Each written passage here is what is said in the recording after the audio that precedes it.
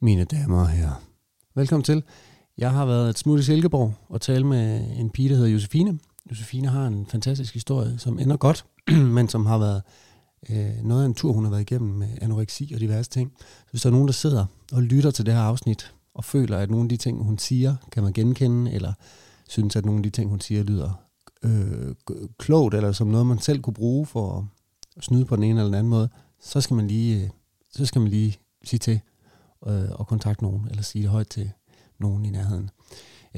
Josefine er fucking sej, og det her afsnit er fucking godt.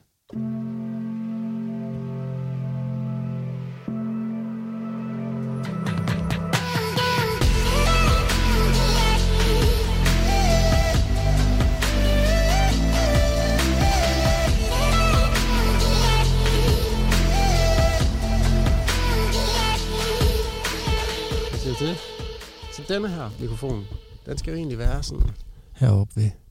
Helt oppe ved. Ej, puh. Hvad synes du om det? Jeg kan ikke lide min stemme. Kan du ikke det? Nej, den lyder helt anderledes, synes jeg. Den lyder da så fin. Hvordan er lyden i dine hørebøffer? De er gode. Okay. Ja, den er god. Ja, er det den her, der er din? Ja. Okay, nu er det højt, ikke? Jo, det skal du ikke. Hvornår er det godt? Nu er det godt. Nu er det her? Ja. Okay, så får du den der. Jeg får den her. Ej, jeg skal have den her. Jeg lyder også sådan nogle gange. Det lyder som om, jeg er lidt snottet, men det er jeg ikke. Nej, men du lyder ligesom... I virkeligheden? På samme måde? Jamen, det gør jeg ikke. Det gør du? Ikke inde i mit hoved. Nej. Men det er fordi, du aldrig har hørt din stemme før. Så tæt.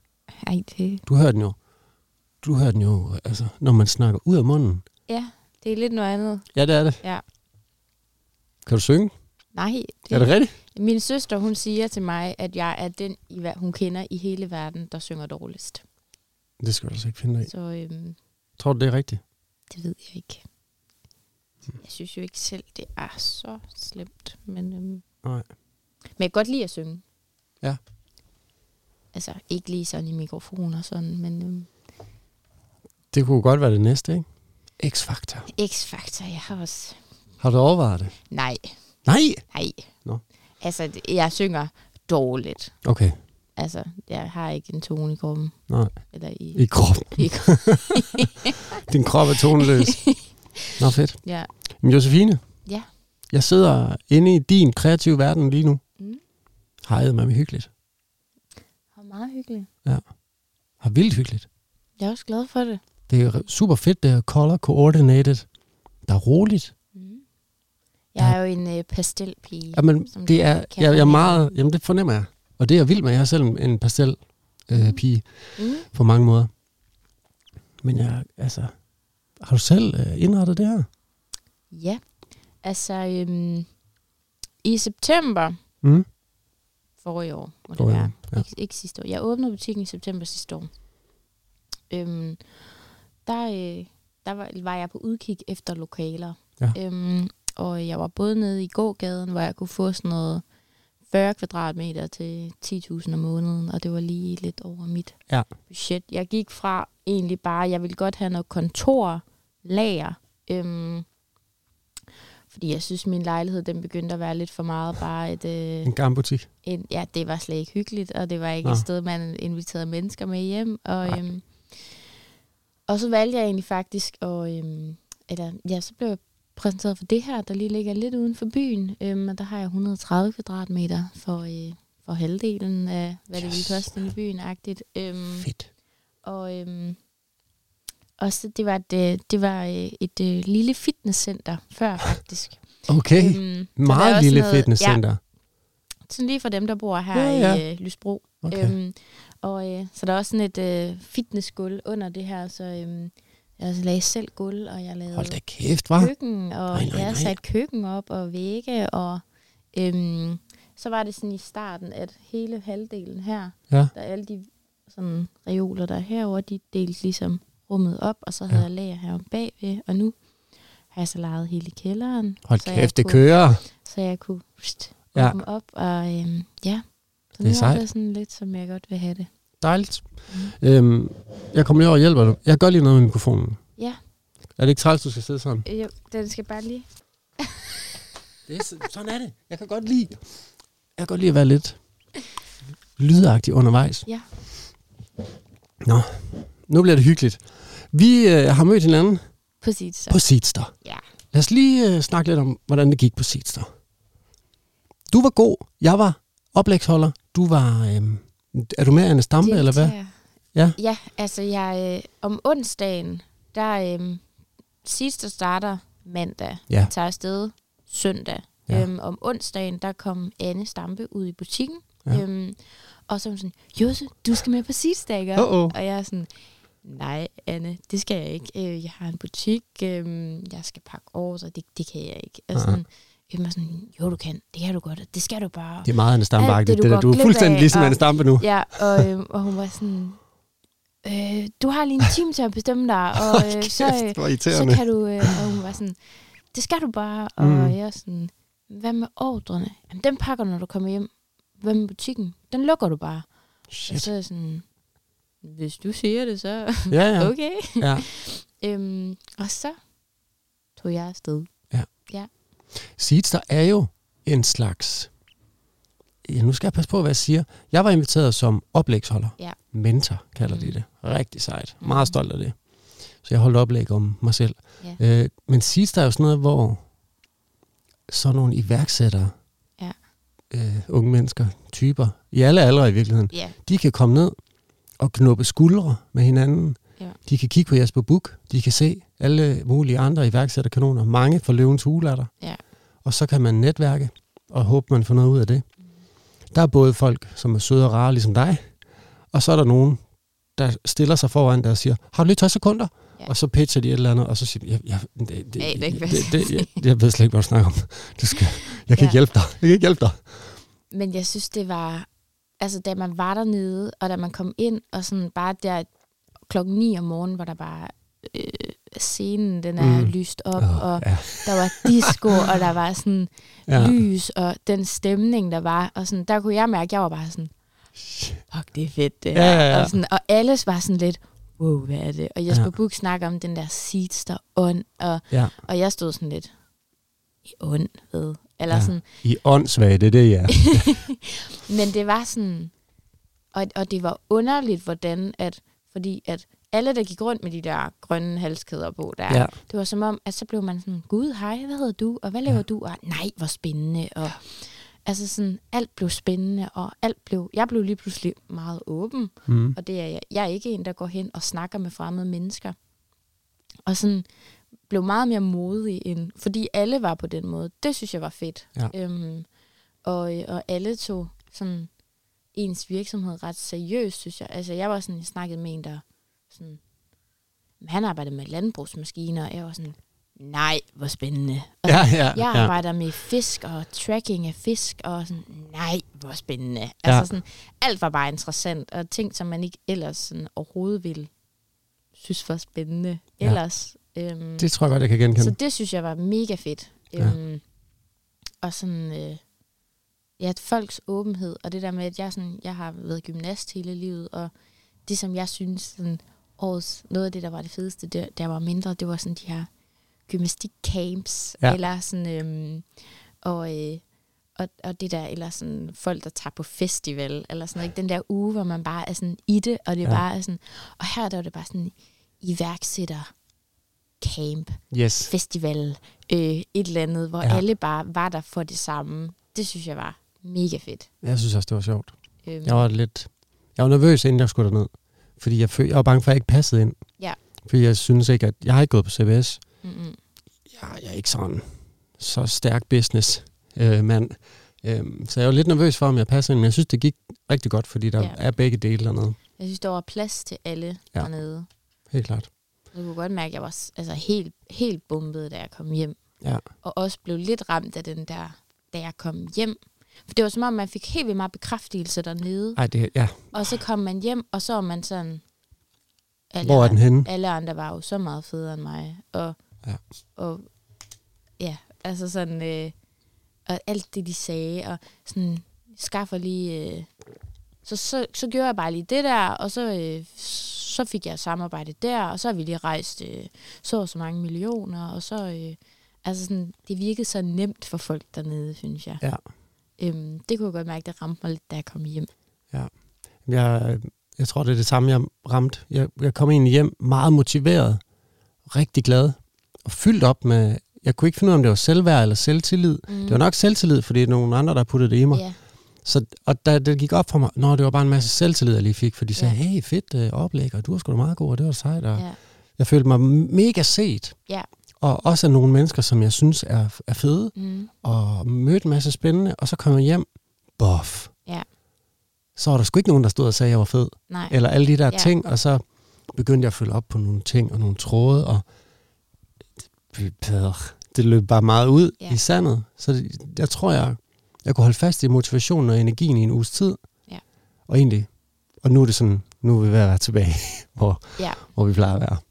Men det var super fedt. Jeg håber, jeg bliver inviteret igen. Altså, det gør jeg godt. Ja, altså jeg er også sådan, jeg vil med igen næste år, fordi den energi, man fik, mens man var der, og de mennesker, man mødte, og sådan, det synes jeg var sygt fedt. Jeg vil ønske, jeg kunne være i det hele tiden. Ja. Jeg er sikker på, at man vil rykke sig så sindssygt. Ja. Bare den uge, altså den følelse, jeg havde inde i mig selv, og altså, hold kæft, mand, hvis jeg bare kunne have det halve af det hele tiden, det ville være fantastisk. Ja. Men altså, det er også svært at være sådan et sted, uden at komme til at sammenligne sig. For jeg kunne også godt mærke, når der er nogen, der sådan, så spurgte de ind til økonomien i ens virksomhed, var sådan, jamen sådan og sådan, så siger de, altså hvad? Ja. Folk, der sagde, hvorfor tjener du ikke så meget? Ja. Så, jeg ved ikke, hvordan jeg skal gøre det. Nej. Så siger de en masse ting hurtigt, og så kan man være lidt forvirret bagefter igen. Ja, det synes jeg også. Det er, når folk spørger om økonomi, det synes jeg faktisk, så bliver det sådan vildt ubehageligt. Ja. Altså, jeg føler, at jeg dummer mig. Jeg føler, at jeg pisser det hele væk. Når nogle af dem, jeg talte med, så sagde de, hvorfor tjener du ikke 5 millioner om året? Sådan, de tjener ikke engang 1, jo. Altså, jo, måske 1, hvis det går godt. Men altså, lad os bare sige, i år, der har jeg sendt en faktura ud på 40.000 indtil videre. Ja. Det er det. Så det, men altså, det er fint. Ja. Der er mange ting. Det var fedt. Det var også meget... det var sgu meget sjovt. Ja. Og lidt en anden verden at komme ind i. Ja. En verden, hvor man føler lidt, at det er sådan... Jeg kan huske, Jesper Buch, han siger også sådan, at det er jo ikke fordi, at penge gør ham gladere. Nej, det at der står 400 millioner på kontoen, det betyder jo ikke, at han er mere glad. Og det er sådan, nej. Men... Noget må være nemmere. Men, altså, det gør der vel heller ikke. Nej, jeg tror heller ikke, han sidder og hissig over det. Nej. Eller ked af det. Det kan godt være, at man ikke sådan indeni får det bedre, men der er der nogle ting, der er nemmere. Ja, altså. Man har for eksempel 2 hus i Spanien, man kan tage ned til, hvis man har lyst. 400 mennesker ned. Ja. Altså, og så det synes jeg bare meget sådan, det var lidt en anden verden at komme ind i. Ja, men, ja det kunne jeg også. Rigtig sjovt. Men ja, på en måde, jeg boede jo i en af Jespers hus, og var meget sammen med dem, og havde nogle snakke med alle de her mentorer og så. Det var meget, og jeg kunne godt se, at de var jo ligesom mig, men de havde bare 100 millioner, 400 millioner, 30 millioner på kontoen. Ja. Og der kan jeg huske i starten, så følte jeg, nej, altså det har jeg altså virkelig, virkelig ikke. Jeg har nærmest det modsatte. Og jeg er sådan... I starten, der havde jeg sådan meget, jeg gik og tænkte på, kæft man, du kunne redde mit liv, sådan der. Du tjener så mange penge, du har så mange penge, at du ville kunne gøre min tilværelse fuldstændig magisk nem for 500.000 eller 1 million. Og det er det, du ligger og altså, bruger på diesel, når du sejler rundt nede i Ibiza. Ja. Det er så sygt. Det er sindssygt. Ja, det er det. Men sådan, det er jo også motiverende. Jeg vil sige, der var nogle af de der unge fyre, som holdt oplæg, som, altså, hvor de også fortalte om, at de bare startede noget ud lidt for sjovagtigt, og så skete der noget sådan lidt tilfældigt, som gjorde, at det blev bygget op, og i dag er de bare kæmpestore. Altså sådan, på den ene side, så tager jeg og tænkte sådan, så tilfældigt, der kan det ikke være. Men samtidig også sådan, okay, det er også ret fedt, at det viser lidt sådan, at alle kan, altså sådan, at selv folk, der tror, at de ikke kan blive noget inden for iværksætterverdenen, eller kan være selvstændige og sådan noget, altså sådan, alle kan bygge noget op, hvis de virkelig vil det, og hvis de også nogle gange. Der var også en, der sagde, at man må ikke sige held, det hedder, hvad det hed, tilfældigheder. Okay. Og sådan, ja. Jeg tror, jeg har fundet ud af, jeg snakkede med Margrethe Lermand. Hun sagde en masse gode ting til mig, om at jeg skulle bare lave en virksomhed på den og den måde. Og så har jeg tænkt meget over det, da jeg kom hjem. Og jeg kan ikke finde ud af det.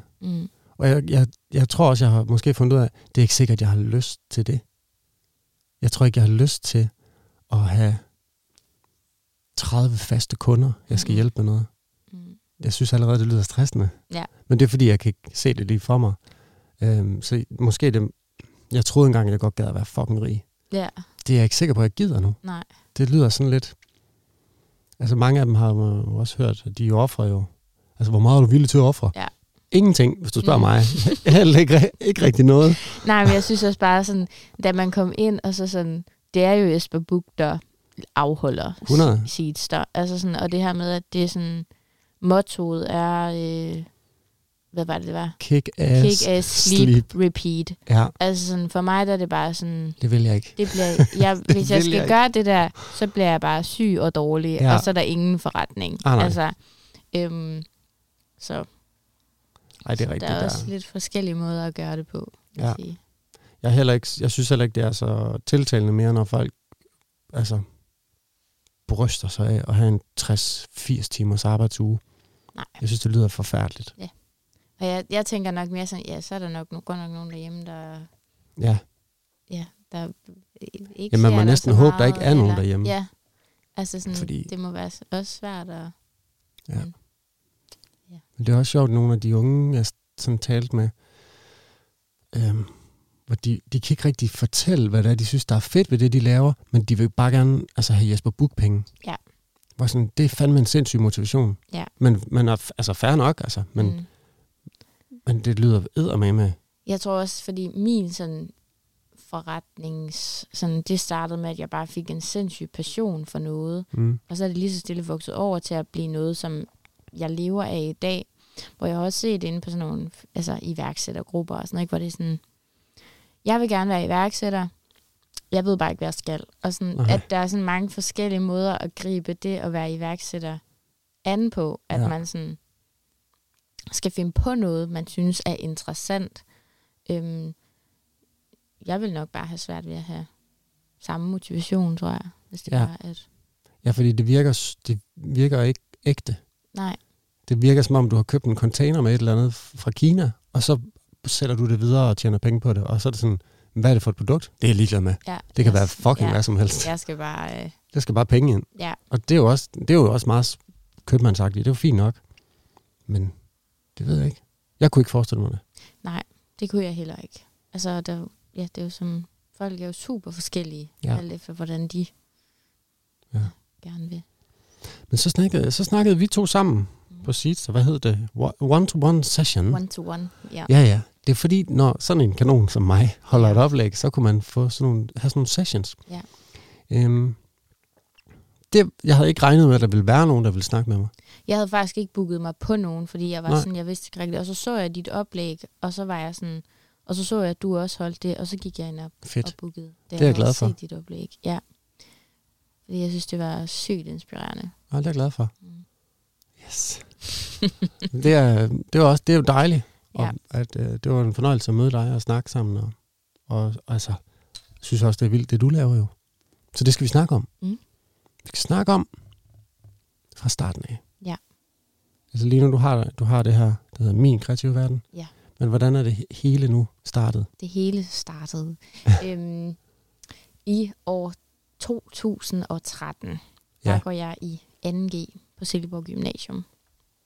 Jeg er konkurrencegymnast. Det har jeg været, siden jeg var 8 år gammel.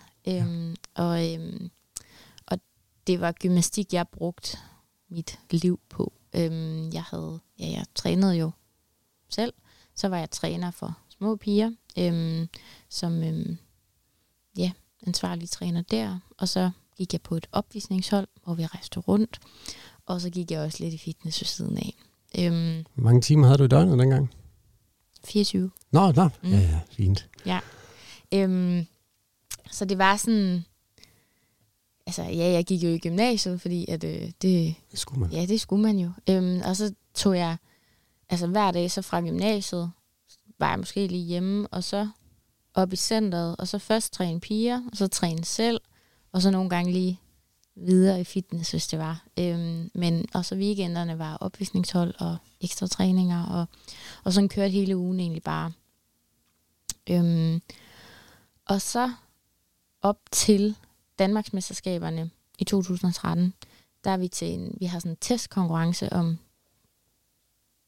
ugen op til, hvor vi ligesom har dragter på, og vi prøver alt af. Sådan.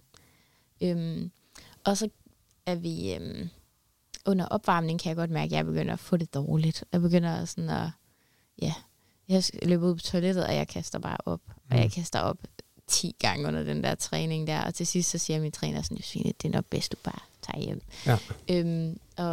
Jeg tager hjem, og det bliver bare ved. Altså, jeg har fået en eller anden maveinfektion, som så jeg kaster bare op i en maveinfektion? Hvordan har du fået den? Spist et eller andet. Nå, okay, på den, altså, yes. Helt almindelig, altså dårlig mave, kaster bare op.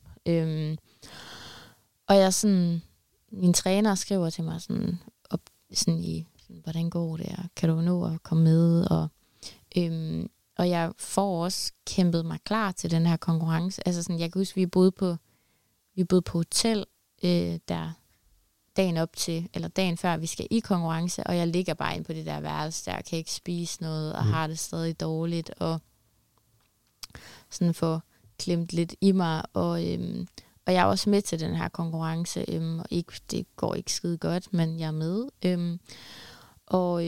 Og så, og det er sådan en, hvor man kvalificerer sig til, eller man bliver inddelt i de puljer og divisioner, og så er der en anden runde DM, som er et par måneder senere. Ja. 2 måneder senere, faktisk. Eller sådan noget. Og så kan jeg godt mærke i sådan ret kort tid efter, at jeg sådan begynder at blive ret angst for, hvad det var, der havde gjort mig syg. Og jeg vidste ikke, hvad det var. Så i starten, så undgår jeg bare de madvarer, jeg har spist sådan op til. Og så inden for sådan noget 2-3 uger, så er jeg bare panisk angst for mad. For at spise, for at putte noget ind i min mund. Så jeg går ligesom fra at...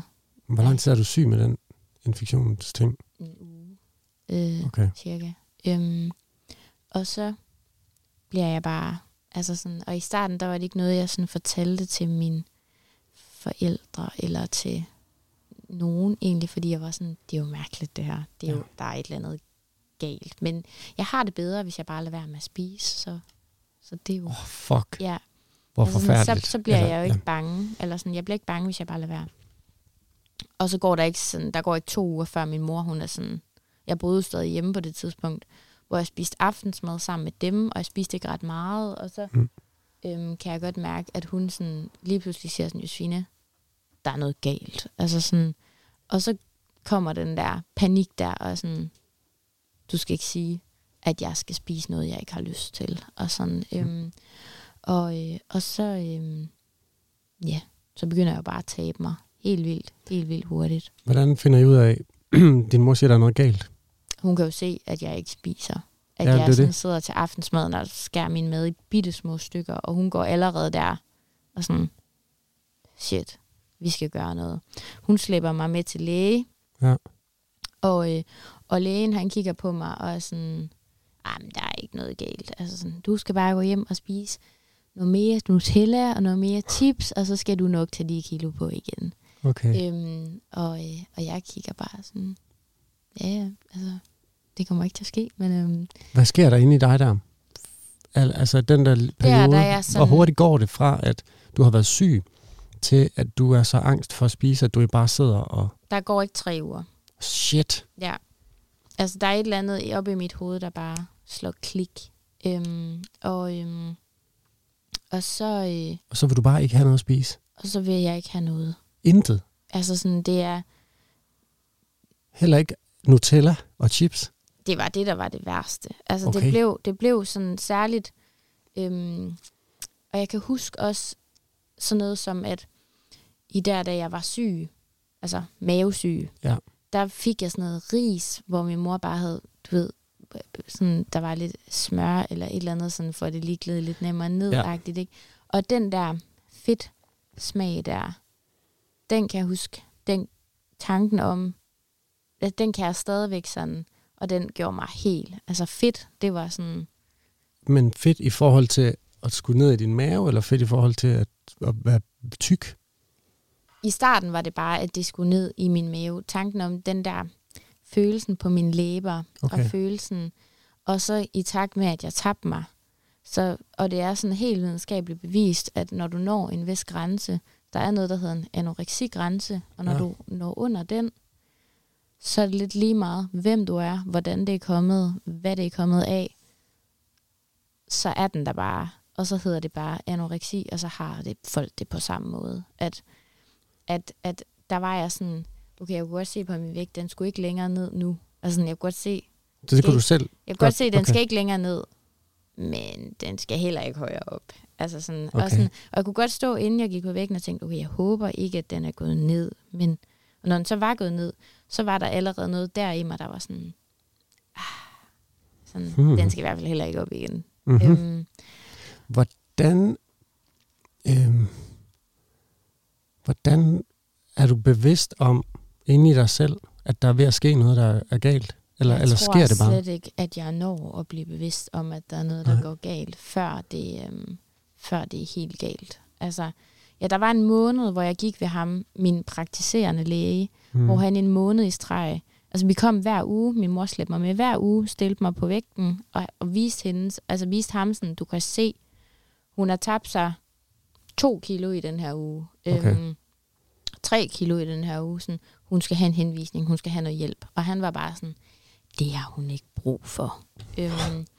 Og da jeg har tabt mig sådan, måske, ja, det ved jeg ikke, 10 kilo eller sådan noget, så siger min mor, så tager min mor så kontakt til den her læge, og siger, at jeg skal have en ny læge, og jeg skifter læge, og jeg kommer hen til ham, og så sender han en henvisning til Center for Spiseforstyrrelser samme dag. Okay. Ja. Ja. Hvem fanden var ham den anden læge? Han var en idiot. Altså, helt væk. Men det kan han vel ikke? Okay, vildt. Ja.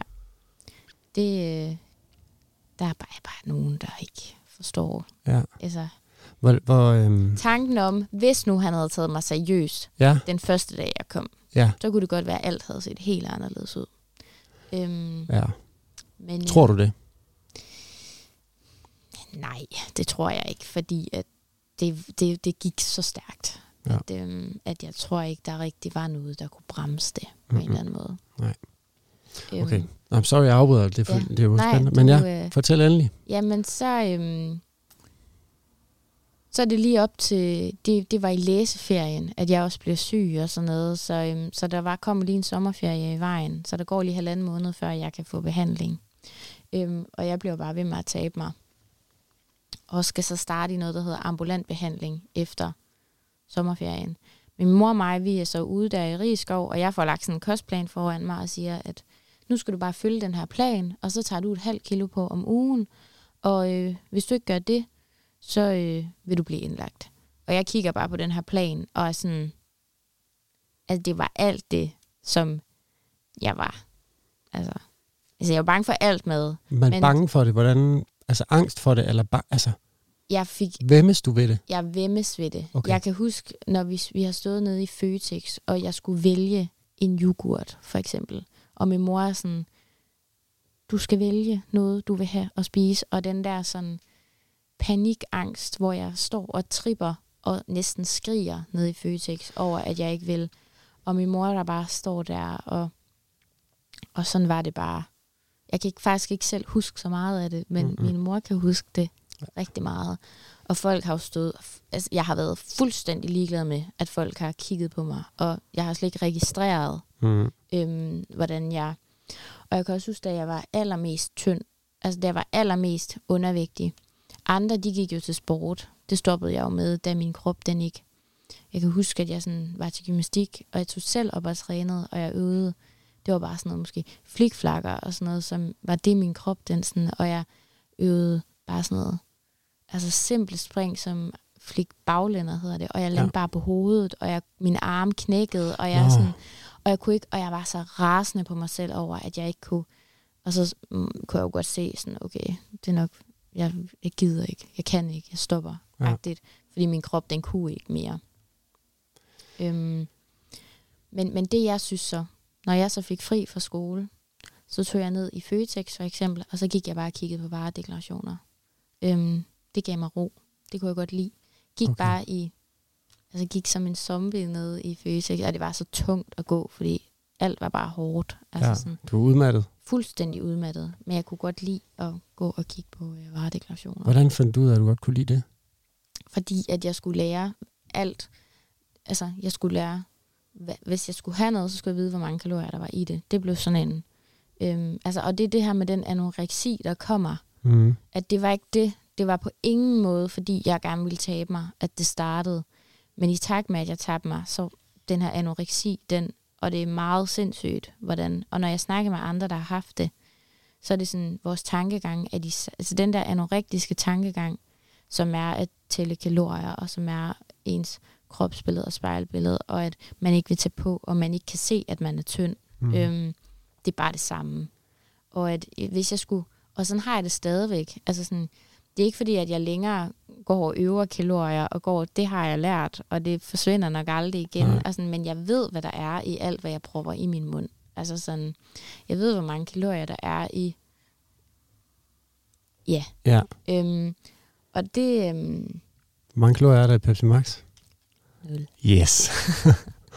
Eller der er sådan noget 0,1. Nå, okay. Zero. Men det blev sådan en ting, som jeg godt kunne lide. Og indtil at jeg også blev for træt til det. Altså, går du bare rundt og kigger på det, stiller det? Ja. Altså tager det? Kigger, hvad der er i det. Og så lærer, hvad der er i. Og så ved tænker, det var spændende, og så stiller og tager den næste ting. Køber ikke noget? Hvor lang tid kunne du gå rundt og gøre det? Jeg har lidt svært ved, hvordan, og det var også noget med, så lå Føtex over på Nørrevinget, som ligger alligevel måske 3 kilometer hjemmefra, så jeg skulle også derover først, og så var jeg sådan, hvordan fanden skal jeg komme hjem herfra igen? Og, sådan, og helt udmattet af, og, sådan, og jeg kan faktisk ikke helt huske, hvordan jeg er kommet frem og tilbage og sådan noget, men og jeg stoppede også i skole, altså sådan, jeg kunne ikke gå i skole, og jeg begyndte også at besvime hele tiden. Så det var også noget med, at jeg ikke måtte være alene. Så jeg skulle enten med min mor på arbejde og sidde derover, eller min far, han er selvstændig, arbejder hjemmefra, så jeg var også meget bare hjemme. Så starter jeg også i det her ambulante behandling, hvor jeg skulle tage 0,5 kilo på om ugen, og så skulle jeg jo komme og blive vejet en gang om ugen og bevise, at jeg havde taget 0,5 kilo på. Og det skete jo ikke rigtigt. Så jeg går der i 3 måneder og bare lyver og siger, alt det går godt, og jeg får spist det, jeg skal, og tager jo ikke på, og jeg løj i 3 måneder. Hvor dygtig bliver man til at lyve? Man bliver rigtig god til at lyve. Dine forældre skulle de ikke se dig spise, eller hvordan er det? Jo, men man bliver god til at gemme ting. Jeg havde hunde. Sådan noget. Altså, de blev rigtig forkælet under måltider. Og, så hvis du sidder ved et spisebord sammen med dine forældre? Ja, så kan jeg lærte at mad forsvandt alle mulige underlige steder ind. Og det var sådan noget med, at jeg havde kopper gemt rundt i hjørner og under så når at så kunne jeg lige gemme noget dernede, eller hælde noget derover, eller du ved, altså sådan, det blev helt sygt. Man kaster ikke op, når man har anoreksi? Nej, det er bulimi. Okay. Jeg kastede ikke op. Jeg ville bare ikke have noget ned. Okay, så det handler om.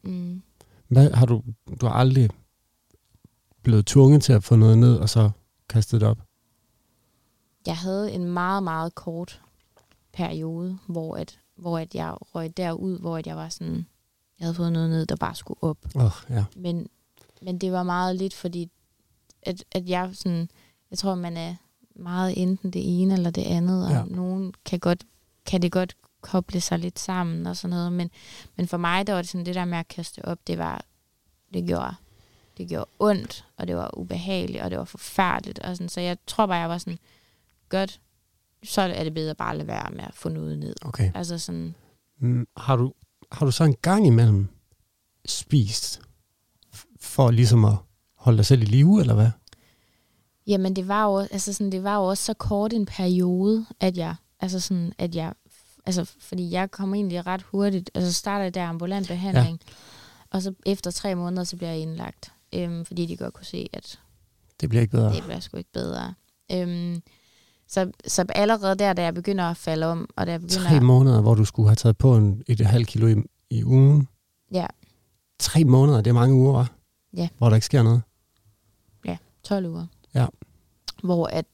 Og det var også sådan noget, og jeg er sådan, jeg er lidt, det her, når man snakker om det her, der er nogle ting, jeg gerne vil fortælle, men jeg er også bange for, at jeg påvirker andre, eller hvad man siger. Inspirerer, eller hvad? Ja.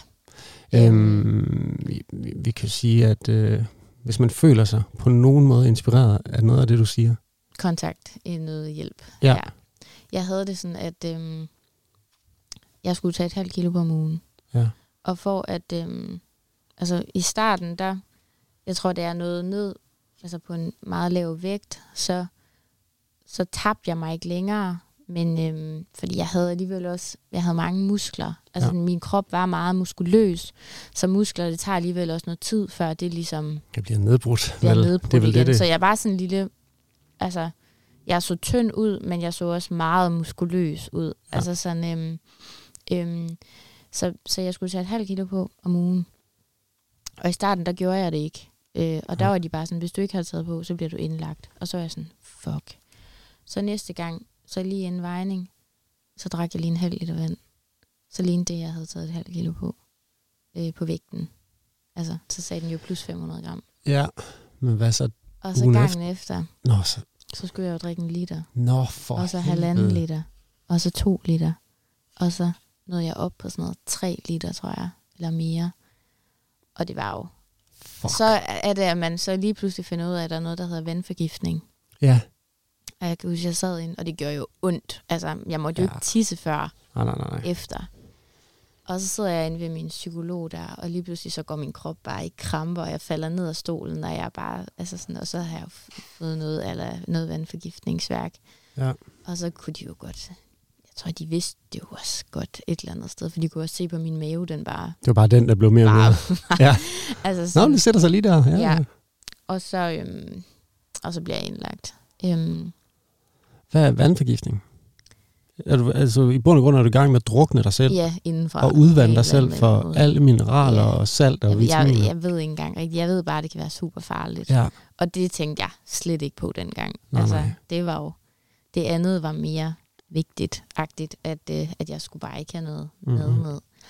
Og kæft, er det også en sindssyg tankegang at have, fordi... Det gav mening for mig. Ja, præcis. Det gav super god mening for mig. At det var sådan et... Men hvad har du så tænkt dig, når du skal stå og skulle have taget 8 kilo på? Hvad har du så tænkt dig? Jamen, det er jo sindssygt. Altså, men det er jo, fordi man er jo fornuftig. Det var super fornuftigt. Du tænkte bare, det her det kan jeg sagtens. Det gør jeg bare. Så drikker jeg 8 liter vand. Ja, og jeg kan godt huske, inden jeg skulle i gang, der var sådan... så havde jeg jo flasker, som... Så du sad bare helt systematisk. Ja. Og jeg er også rigtig dårlig til at drikke vand i dag. Og jeg tror, det har måske... der er nok nogle... nogle dårlige minder omkring vand. Selvfølgelig er der det. Følelsen af at drukke sig selv, jo. Ja, lidt. Jeg synes ikke, det smager godt, og jeg synes ikke, det er rart. Eller sådan. Nej. Og så bliver jeg indlagt. Og der går jeg bare fra den ene dag til den anden til at skulle tage 1 kilo på om ugen nu. Okay. Og spise alt det, jeg var allermest bange for. Må jeg spørge, om der er på noget tidspunkt i det her, at du taler med en psykolog? Eller en... Jeg snakker med en psykolog hver anden uge i det her. Og jeg tror... Jeg lyver jo hele tiden og siger, at det går godt, og det går fint, og der er ikke rigtig noget, der sådan, jeg spiser det, jeg skal, og jeg kan ikke forstå, hvorfor jeg ikke tager på. Det ved jeg simpelthen ikke, hvorfor jeg ikke gør. Så sidder du bare og jeg tror lidt der er jeg sådan, jeg er sådan en, jeg er kritisk over for systemet, men de kunne sgu ikke gøre så meget, de psykologer der. Altså sådan, for der var ikke så meget kontakt. Nej. Det var du nok ikke så interesseret i. Jeg var heller ikke interesseret i at få hjælp. Nej. Altså sådan, jeg synes ikke selv, jeg skulle være der. Jeg var der, fordi at jeg var der for mine forældres skyld. Altså, jeg var der, fordi at jeg kunne høre, hvordan min mor græd, når jeg ikke var der. Og min mor, hun kunne stå der, og mærke på min krop og være sådan, du forsvinder fra mig, og græde, og det kunne jeg heller ikke have. Og jeg var også sådan det der med, at jeg ville gerne være rask. Jeg ville gerne være der, hvor at, men jeg vidste også godt, hvad det var, der skulle til. Og tanken om at gå, og skulle spise og tage på, den var bare, helt væk. Urealistisk. Ja, okay. Altså, jeg var sådan, det var ikke fordi, at jeg gerne ville, at jeg havde sådan det der, det var ikke fordi, at jeg har ikke haft selvmordstanker, jeg har ikke haft noget af det, men jeg havde sådan, men det, som jeg ved, jeg skal, for ikke at dø, det vil jeg heller ikke. Altså sådan, det kan jeg ikke, det ved jeg ikke. Så det var bare sådan jeg kunne slet ikke se mig ud af det på nogen måde. Og så bliver jeg så indlagt. Ja. Og der går jeg bare fra at skulle spise ingenting til at skulle spise 5 gange om dagen. Og når man skal tage 1 kilo på, så skal man alligevel spise meget. Også selvom, når man er så lille. Hvad vejer du der? Hvad vejer du, da du bliver indlagt? 37 kilo. Hvor høj er du? 61. Ja. Men det er som sagt stadig meget. 37 kilo? Ja. Jeg var meget sådan, jeg var et lille. Jeg kan huske, at jeg kom ind i afdelingen, og jeg tænkte, de andre er meget tyndere end mig. Okay, og så hvordan tænker du det sådan, de andre er tyndere end mig? Ja, jeg tænkte, jeg passer ikke ind her. Nå. De andre er tyndere. Var de tyndere end dig? Det ved jeg ikke, om de var. Okay. Men det tror jeg, alle tænkte. Okay. Alle sad og tænkte, at de andre var tyndere. Men jeg havde sådan, jeg havde lårmuskler, jeg havde armmuskler, jeg havde mavemuskler. Og det kan jeg også synes, jeg tænkte, hvorfor har jeg det? Fordi at så ser jeg ikke lige så tynd ud som de andre. Og det var sådan. På det tidspunkt, hvad synes du er pænt så? Jeg synes, at sådan som jeg så ud, da jeg var allertyndest, jeg synes aldrig, jeg havde været pænere. Okay. Ja. Hvis jeg så et billede af dig fra den gang, hvad ville jeg så tænke, tror du? Jeg tror, du ville tænke, at jeg ikke var pæn. Okay. Og det er sjovt, fordi der er nogen, der, sådan, der godt kan være sådan lidt, du ser bedre ud nu. Og, sådan, og mine veninder fra gymnasiet, for eksempel, dem ses jeg stadig meget med. De var der jo dengang. De så mig. Og noget af det, der hjælper allermest, noget af det, som er sådan, hvor jeg sådan, det skal jeg ikke tilbage til, eller det var ikke pænt, det er, når de sådan, jeg synes, du så rædselsfuld ud, du var ulækker at se på, og det var, og sådan, fordi at, så er jeg sådan, så kan jeg godt være sådan, tak, piger, fordi at, så ved jeg, at, hvis nu de sagde, det var også pænt dengang, sådan, du så også godt ud, og sådan, så bliver jeg sådan, jamen, så skal jeg også. Okay, så det var rart at få at vide, at det var grimt. Få at vide, at det er grimt. Det ved jeg ikke, om jeg synes dengang, men nej, for det er jo det, så der var der ikke nogen, der sagde noget rigtigt om mit udseende. Nej. Har du ikke kunne mærke, at nogen har tænkt, hold op? Nej, ikke rigtigt. Du tænkte, at folk synes, du var... Jeg tænkte mere, folk, de tænkte mere sådan... Wow. Eller sådan, Nå, okay. Hun har det ikke godt, eller hun sådan...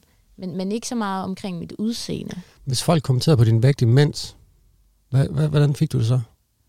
Jeg fortalte ikke rigtigt, hvad jeg vejede. Nej, men hvis jeg nu så dig, så ville jeg måske kunne, hvis jeg var usympatisk, eller hvis jeg var et eller andet, så kunne jeg sige, hvad sagde den? Jeg kan huske, der var en gang, og det var da jeg har aldrig været, du ved, en spinkel pige, synes jeg ikke, en tynd pige. Jeg har været sådan muskuløs pige. Gymnastikpige. Ja. Og jeg har altid tænkt sådan, at de andre på holdet var pænere end mig, eller de andre på holdet var tyndere end mig, og sådan, men ikke den sygelige tanke, men mere bare sådan, har måske bare haft lidt lavt selvværd, og sådan, og så kan jeg huske, at jeg har tabt mig måske sådan noget, det ved jeg ikke, at sådan, min muskel blev måske lidt mere markeret, og sådan, og jeg har måske tabt 5 kilo, eller sådan noget, hvor at jeg også tænkte selv, sådan, det er pænt, det kunne jeg, og når jeg sådan, det er heller ikke noget, hvor jeg tænker, det så forkert ud, det så faktisk bare pænt ud. Ja. Så kan jeg huske, at min træner, han sagde til mig sådan, Jose, har du ikke tabt det? Du ser godt ud. Og så blev jeg sådan, og jeg havde det jo dårligt. Nej, der havde jeg det nemlig dårligt. Nå. Og jeg vidste godt, at der var noget, der var sat i gang, der ikke kunne stoppes. Ja. Så der blev jeg bare sådan, og jeg begyndte bare at græde, og jeg gik fra træningen, og var sådan, og de har bare stået og tænkt, what the fuck? Ja. Altså sådan, hvad sagde jeg lige der? Jeg sagde bare, jeg prøvede bare at give et kompliment, og det blev taget helt forkert imod. Og så det var sådan, man skulle slet ikke kommentere på mit udseende, fordi jeg kunne slet ikke. Skal man, okay. Hvis man er i situationen, skulle man så sige til dig, at du var pæn, mens du var tynd, eller skulle man have sagt, du er for tynd? Ja, man skal nok mere sige, du ser tynd ud. Eller sådan. Okay. Men det er også forfærdeligt at få at vide. At man skal bare så lade være med at kommentere lidt forfærdeligt. Alt omkring udseende, omkring vægt, omkring mad. Ja. Alt, hvad der handler om, lad være med at nævne det. Altså, hvad skal man gøre, hvis man er pårørende så? Så må man bare tage slåskampene. Ja, det er, hvis du kan se en, der er sådan, okay, hende der, hun er i noget, der er helt galt. Og i starten, så er man også lidt i sådan en benægtelsesfase. Man vil helt sikkert få nogle slag, og det kan være, at hvis man er meget syg, så vil man være sådan, jeg skal ikke snakke med dig igen, fordi du kan gå ind og påvirke noget, som, og man tager det meget personligt. Men den dag i dag, der ved jeg jo godt, at alle, der har sagt noget, de har jo kun gjort det af, fordi de har været bekymrede. Og hvis man kan se, der er noget, ja, så gå til personen. Fordi at det ikke, altså sådan, jeg ved godt, det var ikke mig, det var ikke Josefine, der var der. Jeg var ikke til stede, jeg var væk. Og så var der noget andet, der, altså, ja. Men den er svær. Ja. Altså, det er virkelig svært. Og det er, altså, det er jo, når man går ind og piller ved noget, som en anden en ikke synes, man skal pille ved. Altså, det bliver ubehageligt. Ja, selvfølgelig. Lige meget ved. Men det er også ubehageligt at se på en, der bare forsvinder. Jeg syner hen. Ja. Men så bliver jeg indlagt. Og der bliver jeg sat.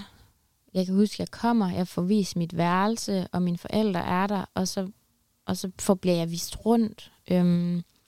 Og så bliver jeg sat ind til det her bord, og der bliver sat en tallerken foran mig med 4 rugbrødre, rugbrødsmadder. En, der er sådan, det hedder sådan noget klasse 1, 2, 3, 4. Og så alt efter, hvor meget...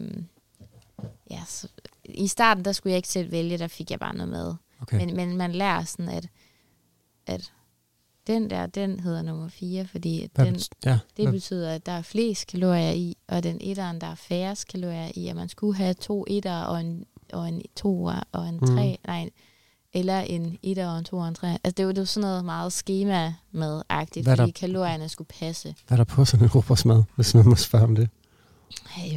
Der var etteren, det var sådan noget, bare hvor der var smør på for det første. Yes. Som var måske allerede grænseoverskridende. Forfærdeligt. Ja. Og så var der sådan noget. Avocadoen, det var 4'eren. Der var meget fedtstof i. Ja. Det kunne også være sådan noget spegepølse, eller det kunne være noget, hvor der var, hvis man, altså sådan, ja, fiskefilet, eller frikadelle, eller et eller andet. Og så var der sådan skinke, eller bananmad, eller du ved, og så var der nogen, der var lidt mere midt imellem, som var sådan noget leverpostej og almindelige rugbrødsmadder. Okay. Og det er også sådan noget, som stadigvæk den dag i dag, når jeg er sådan, nu er jeg lige så stille begyndt godt at kunne sådan have spise avocado, det var altid sådan, det kan jeg ikke lide.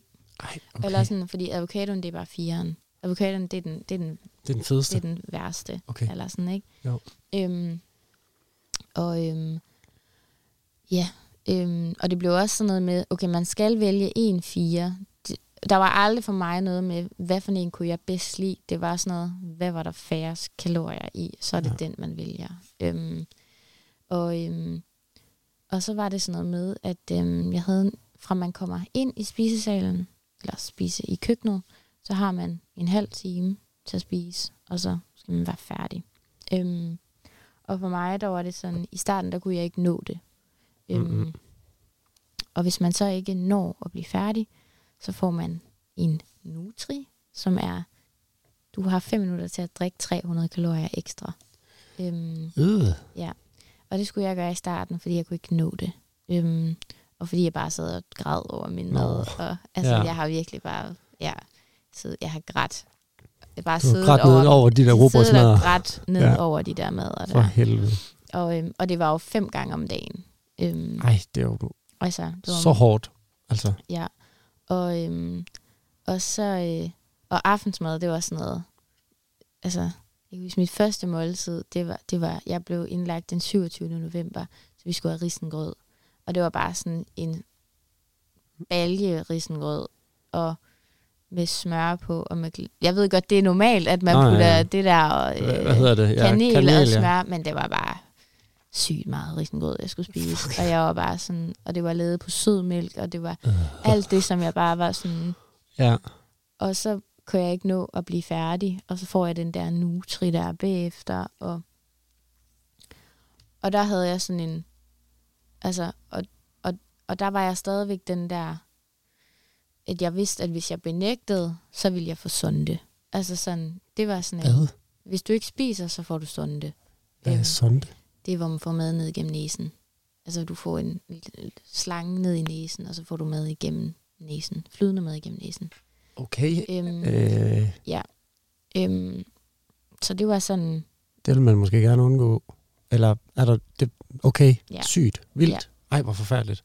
Og vi kunne også høre, når dem, der fik sonde, de fik sonde. Okay. Altså, så er der skrig og skrål. Og, så jeg var sådan, jeg vidste godt, at den kunne ikke undgås, den her situation. Så jeg sad bare og det var også som om, at da der var nogle andre, der tog over. Mine forældre, når de havde siddet, så havde jeg bare kylet maden direkte i hovedet på min far. Okay. Altså sådan, men da der sidder en fremmed menneske og sådan, Josefine, spis nu. Altså sådan, lad være med det der, bare kom i gang. Det var meget sådan hårdt. Ja. Men jeg ved også godt, at det var nødvendigt. Fordi ellers havde jeg ikke gjort det. Men da der så begyndte at komme det der straf med der, så blev jeg også sådan, nu skulle jeg nå det til tiden-agtigt.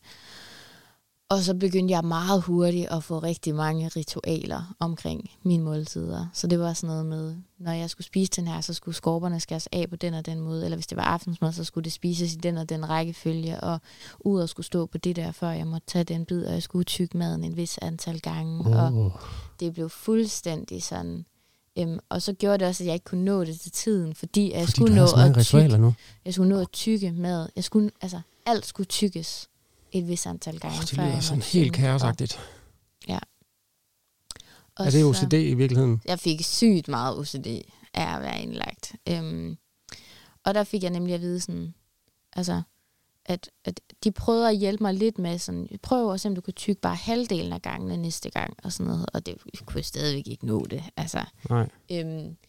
Og det var sådan en, som om, at hvis at maden skulle spises, så skulle det gøres på sådan og sådan og sådan. Ellers så var det ikke okay. Hvordan opstår sådan nogle idéer inde i ens hoved? Men de kommer bare. Men, det bliver sådan en sådan, så har man gjort det en gang, og så kan jeg mærke sådan, det kunne du godt lide. Det, og så var det sådan, så var det lidt mere okay. Og så var det sådan, det skulle være. Og så kom der bare lidt mere på, og lidt mere på, og lidt mere på. Og til sidst, så var det bare et langt ritual. Så du skulle tygge hvor mange gange tingene? I starten, der skulle jeg tygge, altså lige meget om det var en bid æble, eller en bid et eller andet, så skulle jeg tygge 60 gange, før jeg måtte synke. Og det kan godt gå hen og tage rigtig lang tid. Ja, det tager vel et minut eller halvanden. Og så, jeg er der, og jeg har det modbydeligt. Altså forfærdeligt. Og mine forældre gjorde ligesom alt, hvad de kunne for at få mig til at få det lidt bedre-agtigt. Og jeg måtte kun se dem 1 dag om ugen. Okay. Ja. Var sådan en besøgstid om aftenen, onsdag aften. Og de havde altid alt muligt med, og der var ikke rigtig noget der sådan. Og så en dag, så får jeg en pakke fra min genbo med en hæklenål og et nøglegarn, hvor hun bare sådan, Josefine, prøv det her. Mm. Og så begynder jeg, og jeg har ikke prøvet at hækle på det tidspunkt, måske sådan noget 3. klasse i SFO'en eller sådan noget, men ikke noget der. Jeg har altid været kreativ, og jeg har altid godt kunne lide at være kreativ, men ikke. Og så begynder jeg at hækle, og jeg sidder YouTuber, og sådan, og vi måtte heller ikke have iPads og sådan noget, vi måtte ikke sådan, men det får jeg så lov til alligevel, at sidde Og så oplever jeg sådan, hvordan timerne de begynder at gå. I stedet for bare at sidde og glo ind i en væg. Jeg skulle også sidde ned hele tiden. Hvorfor? Fordi man ikke får brænde kalorier. Så jeg skulle sidde ned hele tiden, eller ligge ned hele tiden. Måtte ikke tyggegummi for eksempel. Fordi det forbrænder du i. Så forbrænder man kalorier. Så det var meget sådan, ja. Altså der var få gange, vi var ude og gå en tur, for eksempel med personalet, hvor vi går i Rigskov. Så sådan, lige, det ligger sådan tæt på skoven og sådan noget. Ja. Så du sad i en stol, og så kunne det være, at du kunne sidde lidt ude. Så frisk luft og alt sådan noget, det var ikke en del af det. Nej. Motion var ikke en del af det. Nej. Der var der noget fase 3, der var sådan noget, man var i sådan noget faser. I fase 5, så var man målvægtet det. Der var noget fase 3, så var det sådan noget 1 gang om ugen i et eller andet, i en time eller sådan noget. Så kom vi ned til sådan en, jeg ved ikke om det var en ergoterapeut eller hvad det var, hvor vi skulle lave lidt sådan noget, sidde på en stol og kaste med en bold eller sådan noget, ikke? Altså sådan. For dig, som har været sådan gymnast og meget aktiv, må det have været også forfærdeligt, kunne jeg forestille mig. Ja, det var det også. Og I må ikke, hvad laver jeg?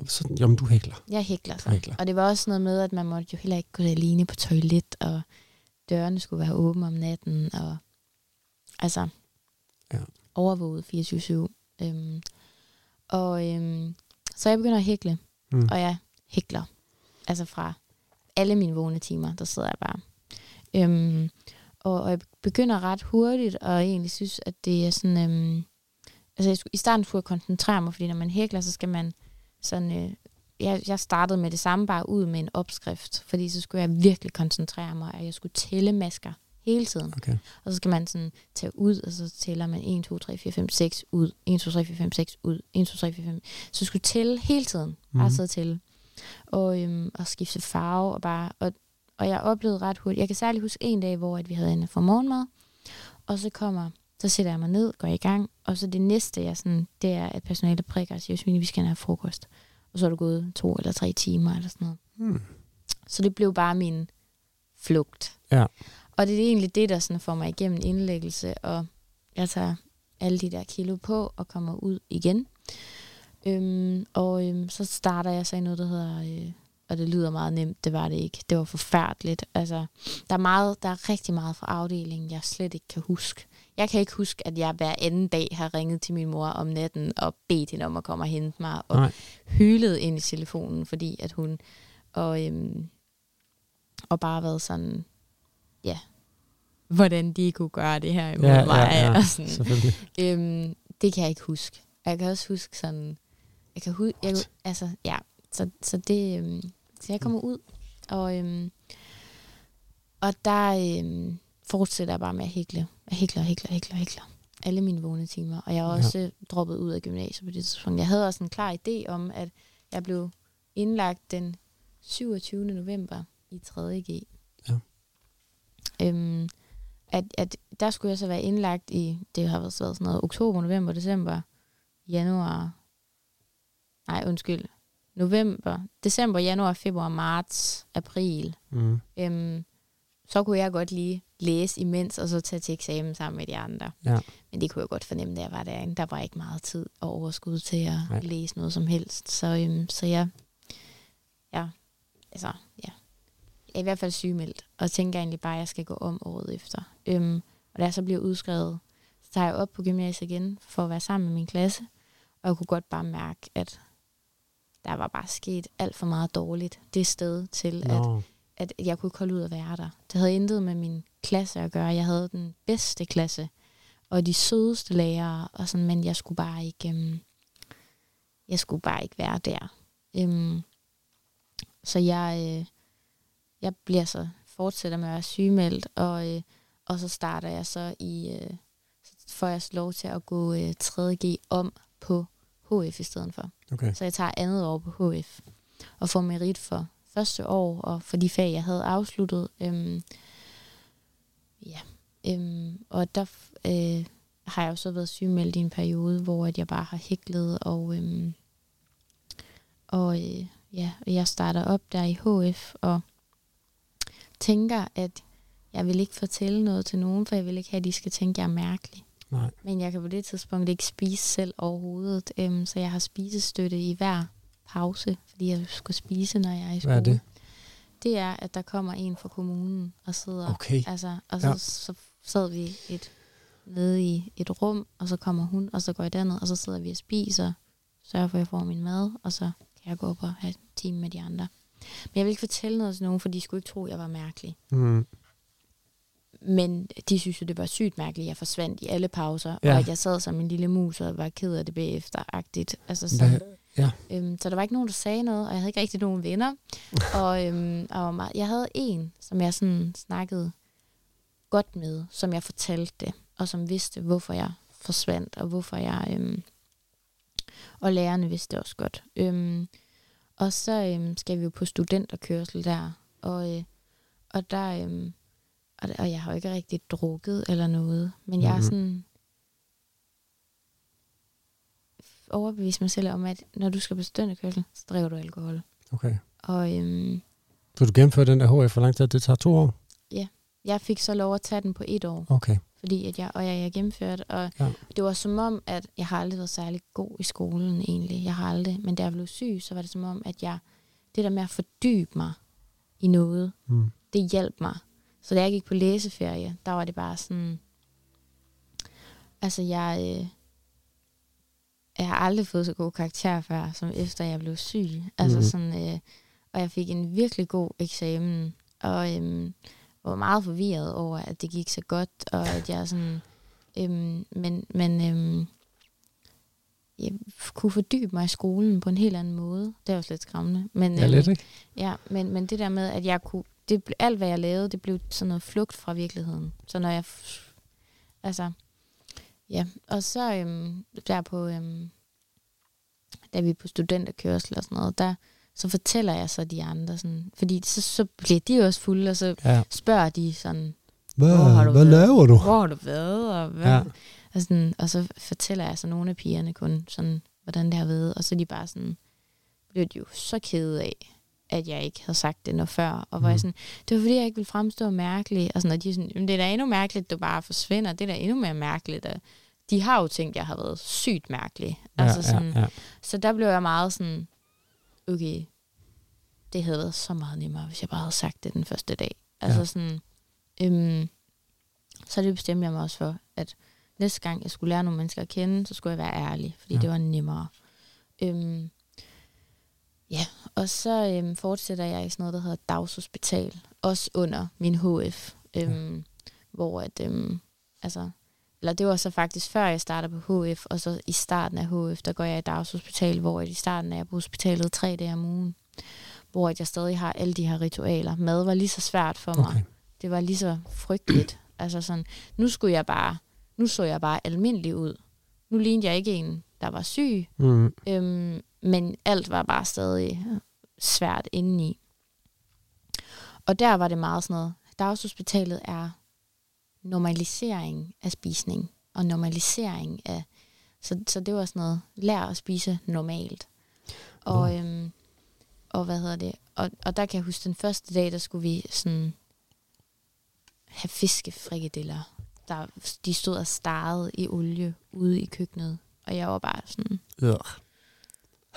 Og jeg græd bare, og alt var bare træls. Og de der var i dagshospitalet, jeg kan huske, de synes sådan, der var nogen, der sagde, det dufter godt, og ej, var jeg sulten. Og jeg var sådan... Der var du bare slet ikke, eller hvad? Overhovedet ikke. Jeg synes, det lugtede skrækkeligt, og jeg var slet ikke sulten. Jeg har ikke mærket sult i 10 år. Altså sådan, og jeg mærker stadig ikke rigtig sult. Begyndt lidt nu.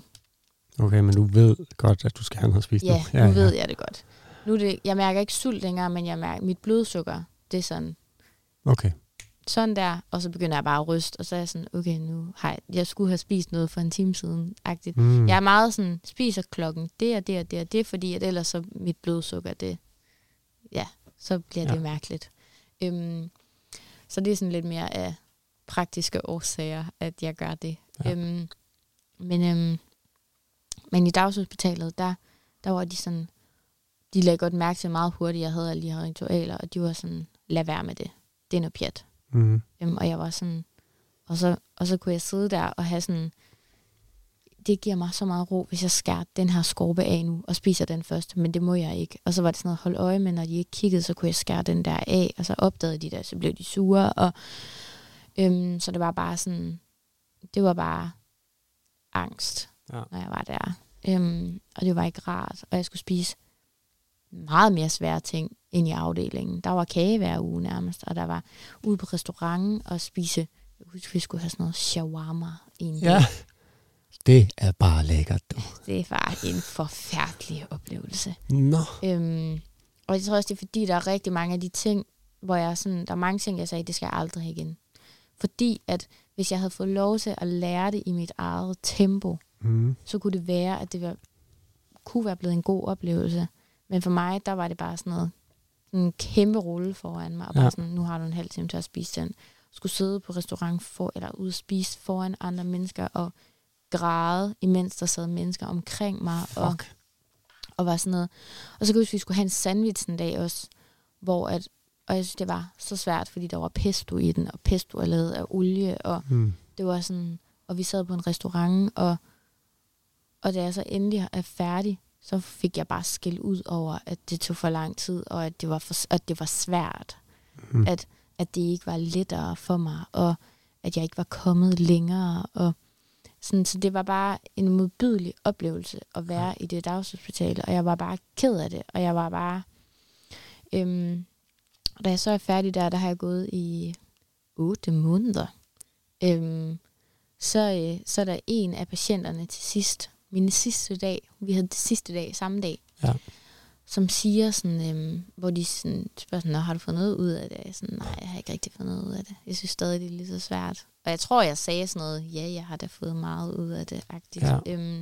Fordi jeg var så bange. Jeg var meget autoritet, sådan, bange for at sige noget forkert. Og så siger Maja, som hun hed, hun er sådan, undskyld, der er bare noget, jeg bliver nødt til, sådan, fordi det var sådan, har I noget at sige her til sidst? Og så Maja bare sådan, det er ikke for at, men altså, kan I ikke se, at hun har OCD? Altså sådan, det er jo så tydeligt, for hun havde det selv i med nogle andre ting. Og så er de sådan, nå jo, det kunne da egentlig godt være, der var noget der. Og sådan, hvorfor har I ikke hjulpet hende? Altså sådan, det har været forfærdeligt at se på, at hun bare sidder der og hylet og haft det svært, og sådan, og så bliver jeg får jeg en henvisning til en OCD-behandling, og så kommer jeg i det, og på det her tidspunkt, der hækler jeg bare stadig helt sindssygt. Du hækler hver gang du ikke er til behandling? Når jeg ikke er til behandling, og når jeg ikke sover, så hækler du? Ja. Og så bliver det du sagde det der med, så var det en flugt fra... Ja, det blev. Det startede med at være total virkelighedsflugt. Altså, Har du fundet ud af, hvad du flygtede fra? Tanker.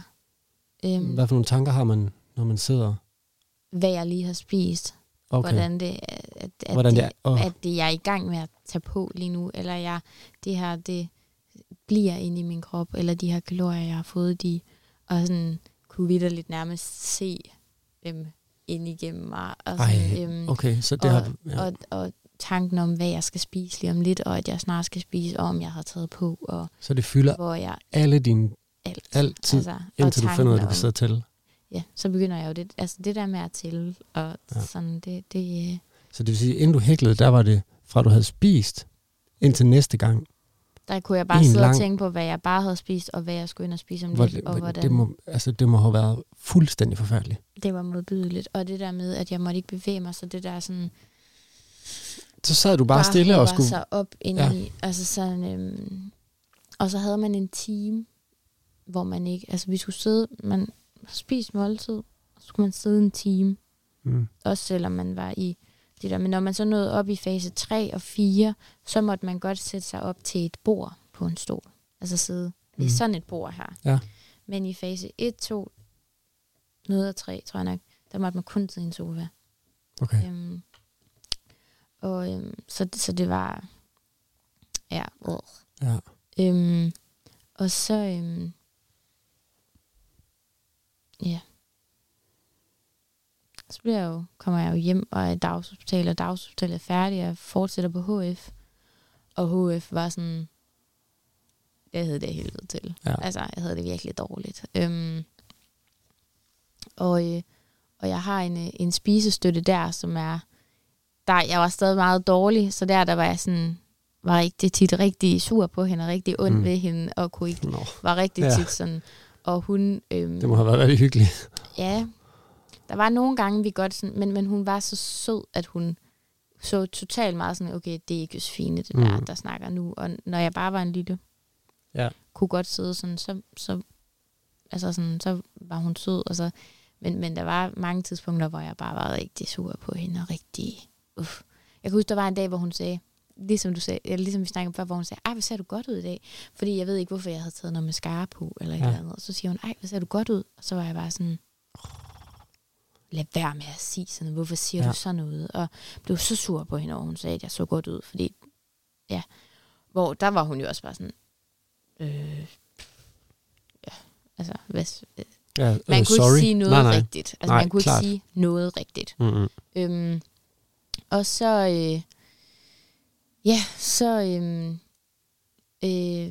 det er først nu egentlig, at jeg sådan alle andre gange, hvor jeg har fortalt om den her historie, så er det sådan noget,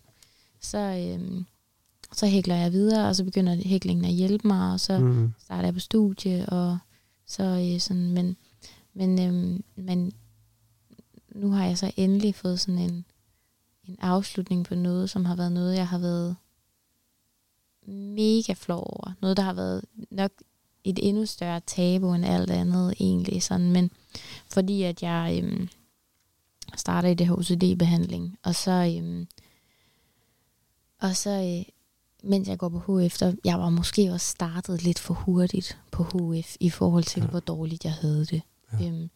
Men alt var bare svært. Og jeg kommer hjem, og mine forældre skal jo være det her personale nu, der skal.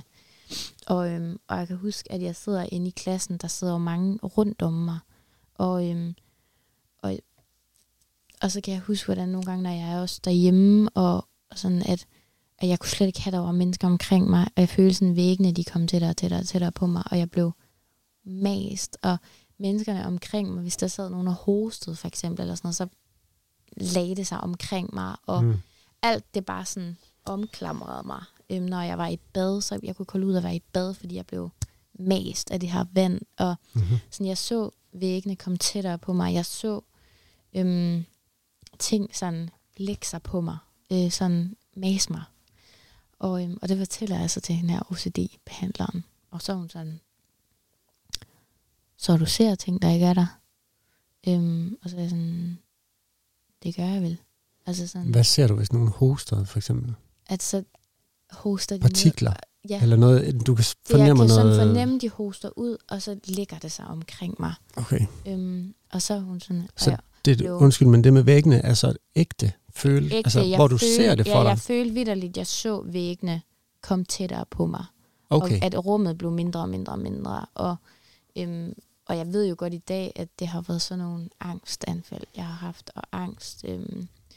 Men hun siger så sådan, så du ser ting, der ikke er der. Og jeg blev også meget, meget lydfølsom. Ja. Så ting, andre ikke kunne høre, kunne jeg høre. Altså sådan, okay, som irritationer? Ja, så du hører også ting, der ikke er der. Ja, det gør jeg vel. Altså sådan... Og så gang efter jeg kom, så sidder der en anden mand inde, og så skal han stille mig nogle spørgsmål. Og så går jeg ud derfra, da jeg er færdig. Og så siger han til mig sådan, Josefine, det er sidste gang, du har været i det her behandling. Du skal starte i skizofreni-behandling nu. Okay. Og jeg kigger bare på ham og sådan, jeg er ikke skizofren. Og så er han sådan, der er ikke noget, der hedder skizofren. Det er ikke dig, der er skizofren, men du har diagnosen skizofreni. Okay.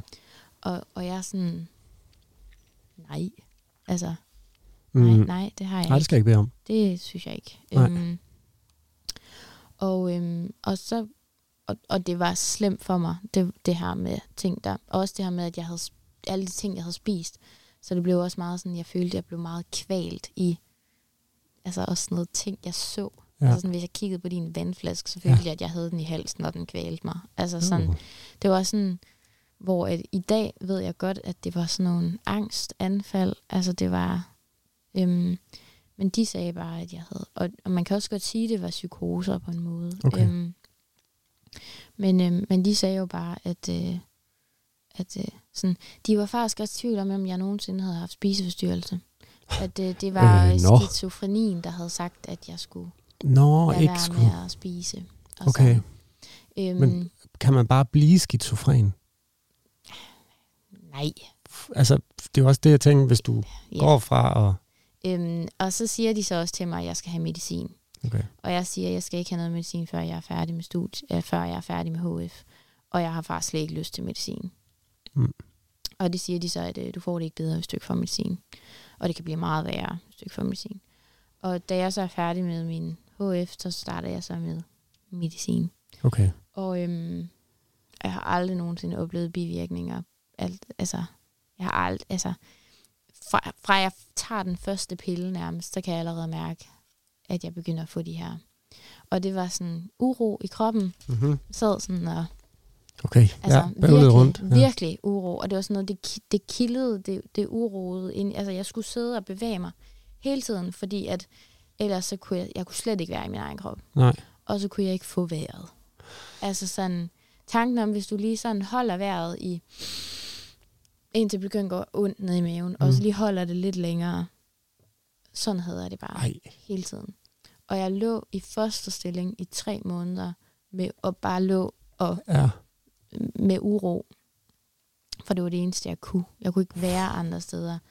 Og jeg var sådan, jeg dør nu. Altså sådan, jeg kan ikke få vejret.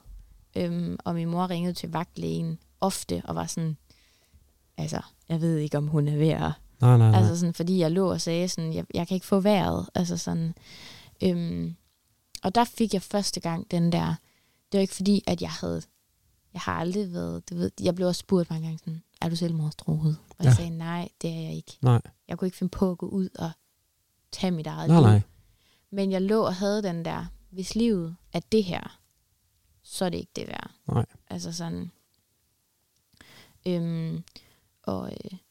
og så har jeg det i 3 måneder, er jeg på det, hvor at min mor ringer til, og lægerne, de er jo sådan, mine behandlere, de er sådan, skal vi ikke prøve med lidt mere? Så kan det være, at det stabiliserer noget som helst, eller hvad? Et eller andet. Okay, og jeg var bare sådan, jeg skal ikke have det her med. Efter 3 måneder, så er jeg sådan, nu skal det stoppe. Ja. Og det er egentlig meget min mor, der går ind og sådan, nu stopper det.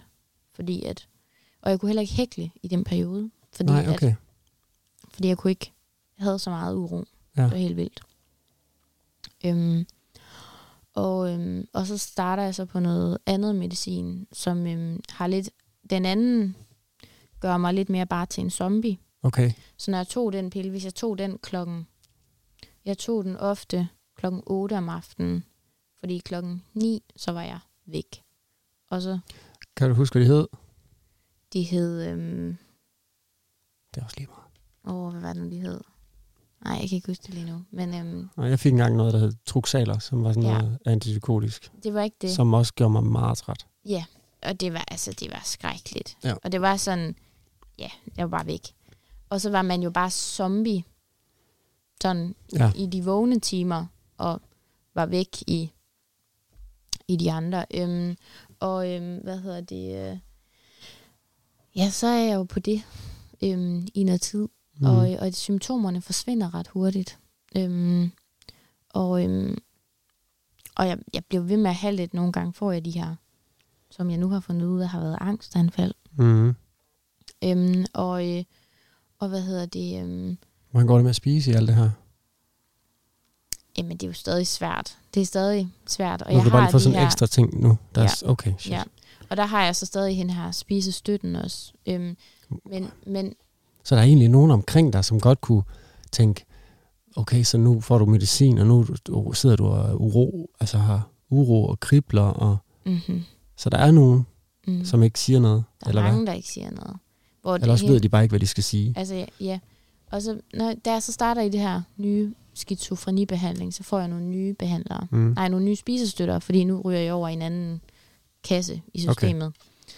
Og så er Johanne der, som jeg havde før, hun var sådan, det var meget vigtigt for hende at sige til de her spisestøtter, I må ikke presse hende. I må ikke sætte tid på, for eksempel. For det er noget af det, der var det værste. Det var, at der blev sat tid på. Mm. I må ikke sige, at altså sådan, I skal bare lade hende spise på den måde, hun har brug for. Og I skal bare støtte hende. Fordi der er så meget andet kaos omkring hende, så det skal ikke være måltiderne, der skal være. Det handler bare om, hun skal få det ned. Og det sagde de, okay, ja, selvfølgelig.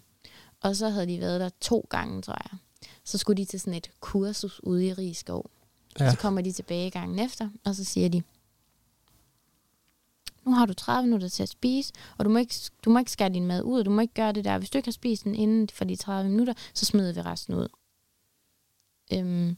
Og så begyndte de jo bare for hver gang at smide min mad i skraldespanden, når jeg ikke var færdig. Og så gik der ikke ret lang tid, før jeg ikke gad at lukke dem ind ad døren mere. Og så måtte jeg jo ligesom, så måtte min far jo hjælpe mig. Ja. Og der, ja. Og så kunne jeg godt mærke, at jeg nåede sådan jeg skal bare væk herfra, og der skal ske et eller andet, fordi jeg kører død i det her. Hvor langt har forløbet været her nu så? Der har forløbet været, der er vi i sådan noget 2015. Okay. Så det har jo alligevel kun været et år.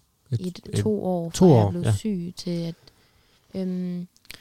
men jeg kan så begynde at hækle videre og sådan noget, og jeg hækler en hel masse, og jeg kommer også i jeg starter op i sådan noget praktik i en garnbutik i Silkeborg, som jeg får lov til bare at gå dernede og sætte garn på plads, og sådan der, da jeg er færdig med studiet, eller med HF, og jeg starter sådan en hæklecafé for unge piger. Eller for unge, det er under 40.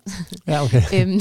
Ja, tak. Men det er fandme ungt. Det er meget ungt. Under 40. Ja, det er ungt. Ja. Tak.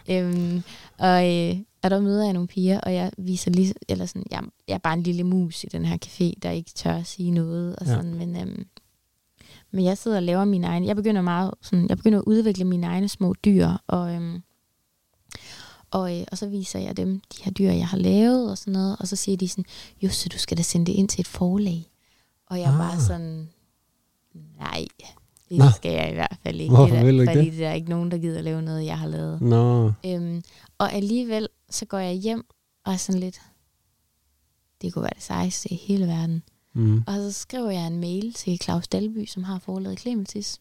Så skriver jeg bare, jeg tager et billede af de her små 6 figurer, jeg har lavet, og så sender jeg et billede, og så skriver jeg, hej Claus, kunne du tænke dig at udgive en bog sammen med mig? Hilsen Josefine. Og det er det, du skriver? Det er det, jeg skriver. Ikke jeg har mere? stadig mailen. Nej, det er det, jeg skrev. Og så skriver Claus dagen efter. Ja. Hej Josefine, har du tid til at komme ud til et møde i morgen? Hilsen Claus. Og så skriver jeg, ja, det kan jeg godt. Og han sidder i Rigskov. Ja. Og min far, han kører mig derud. Og jeg var sådan, vi kommer bare tættere og tættere på hospitalet. Og det var sygt mærkeligt. Og vi parkerer samme sted-agtigt. Og jeg kunne godt huske, da jeg var indlagt, da vi var ude og gå tur, så gik vi sådan rundt om sådan en have, og kiggede ind af hans sådan...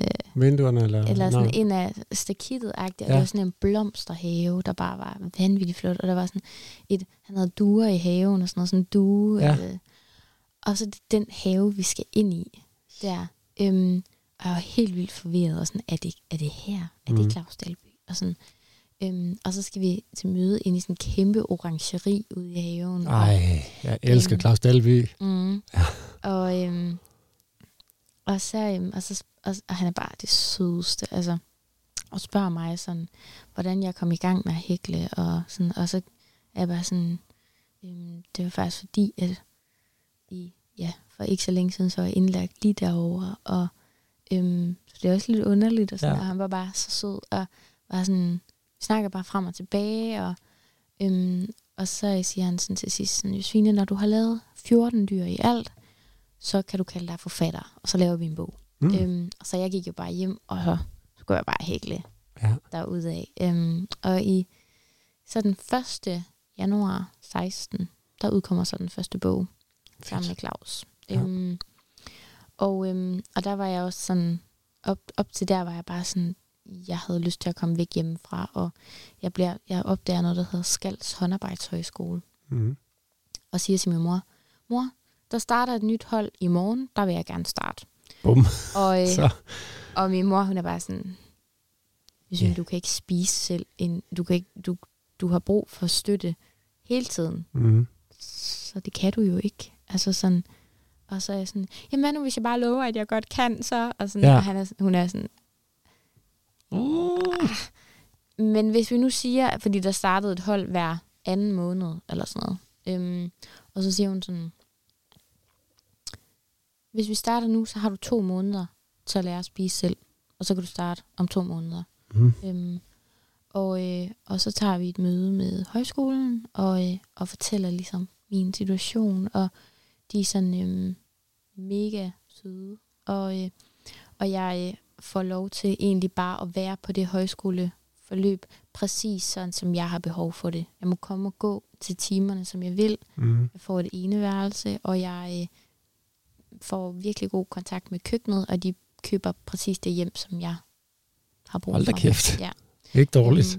Så jeg vil sige, jeg levede der. Jeg var der i et halvt år. Ja. Hvilket er så vildt nok at tænke tilbage på et eller andet sted, at jeg kunne det. Jeg var der i et halvt år. Jeg levede i et halvt år til frokost og aftensmad af en bolle og en dåse tun. Okay. Jeg har ikke spist tun siden, kan jeg godt sige dig. Du fik en bolle og en hel dåse tun? Ja. Og det spiste du? Og så blandede jeg noget skyr i det der tun der, for at gøre det sådan lidt tunmus-agtigt, ikke? Klart, men ikke for mus-agtigt. Ikke for, nej. Og det var det, jeg... og så spiste jeg også brød til eftermiddag og sådan noget, ikke? Og havregrød til morgen. Men det var det samme hver dag i et halvt år. Det lyder perfekt. Det gav mig ro, fordi så skulle jeg ikke tænke på... Det skulle ikke være mad, der skulle være en udfordring der. Mm-hmm. Og jeg fik også en... der var jeg jo så også... Da jeg startede i det her skizofreni-forløb, der sagde de også, at jeg måtte ikke snakke om min spiseforstyrrelse. Jeg måtte slet ikke nævne den. Nej.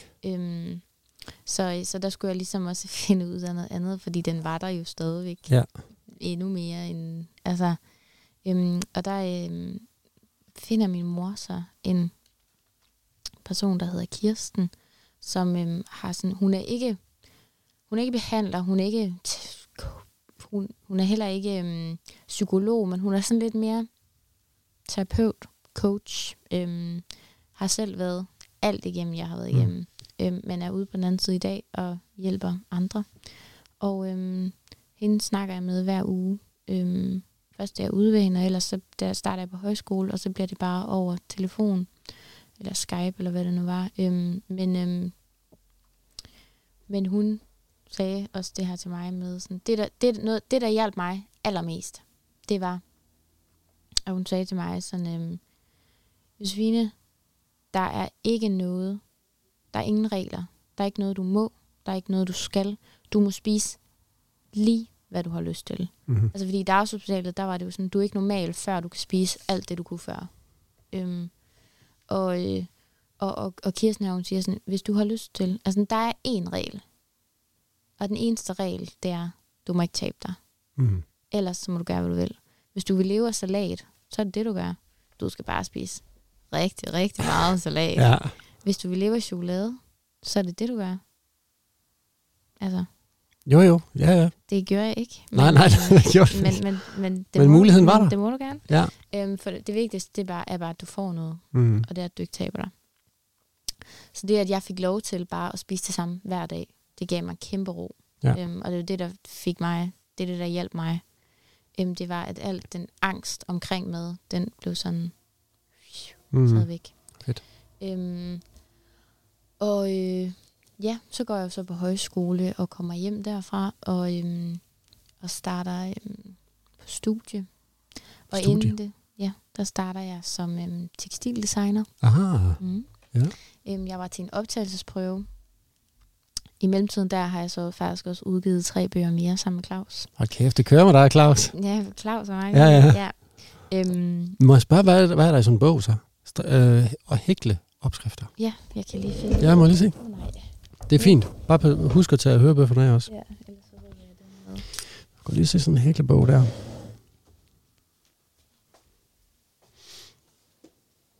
Ah.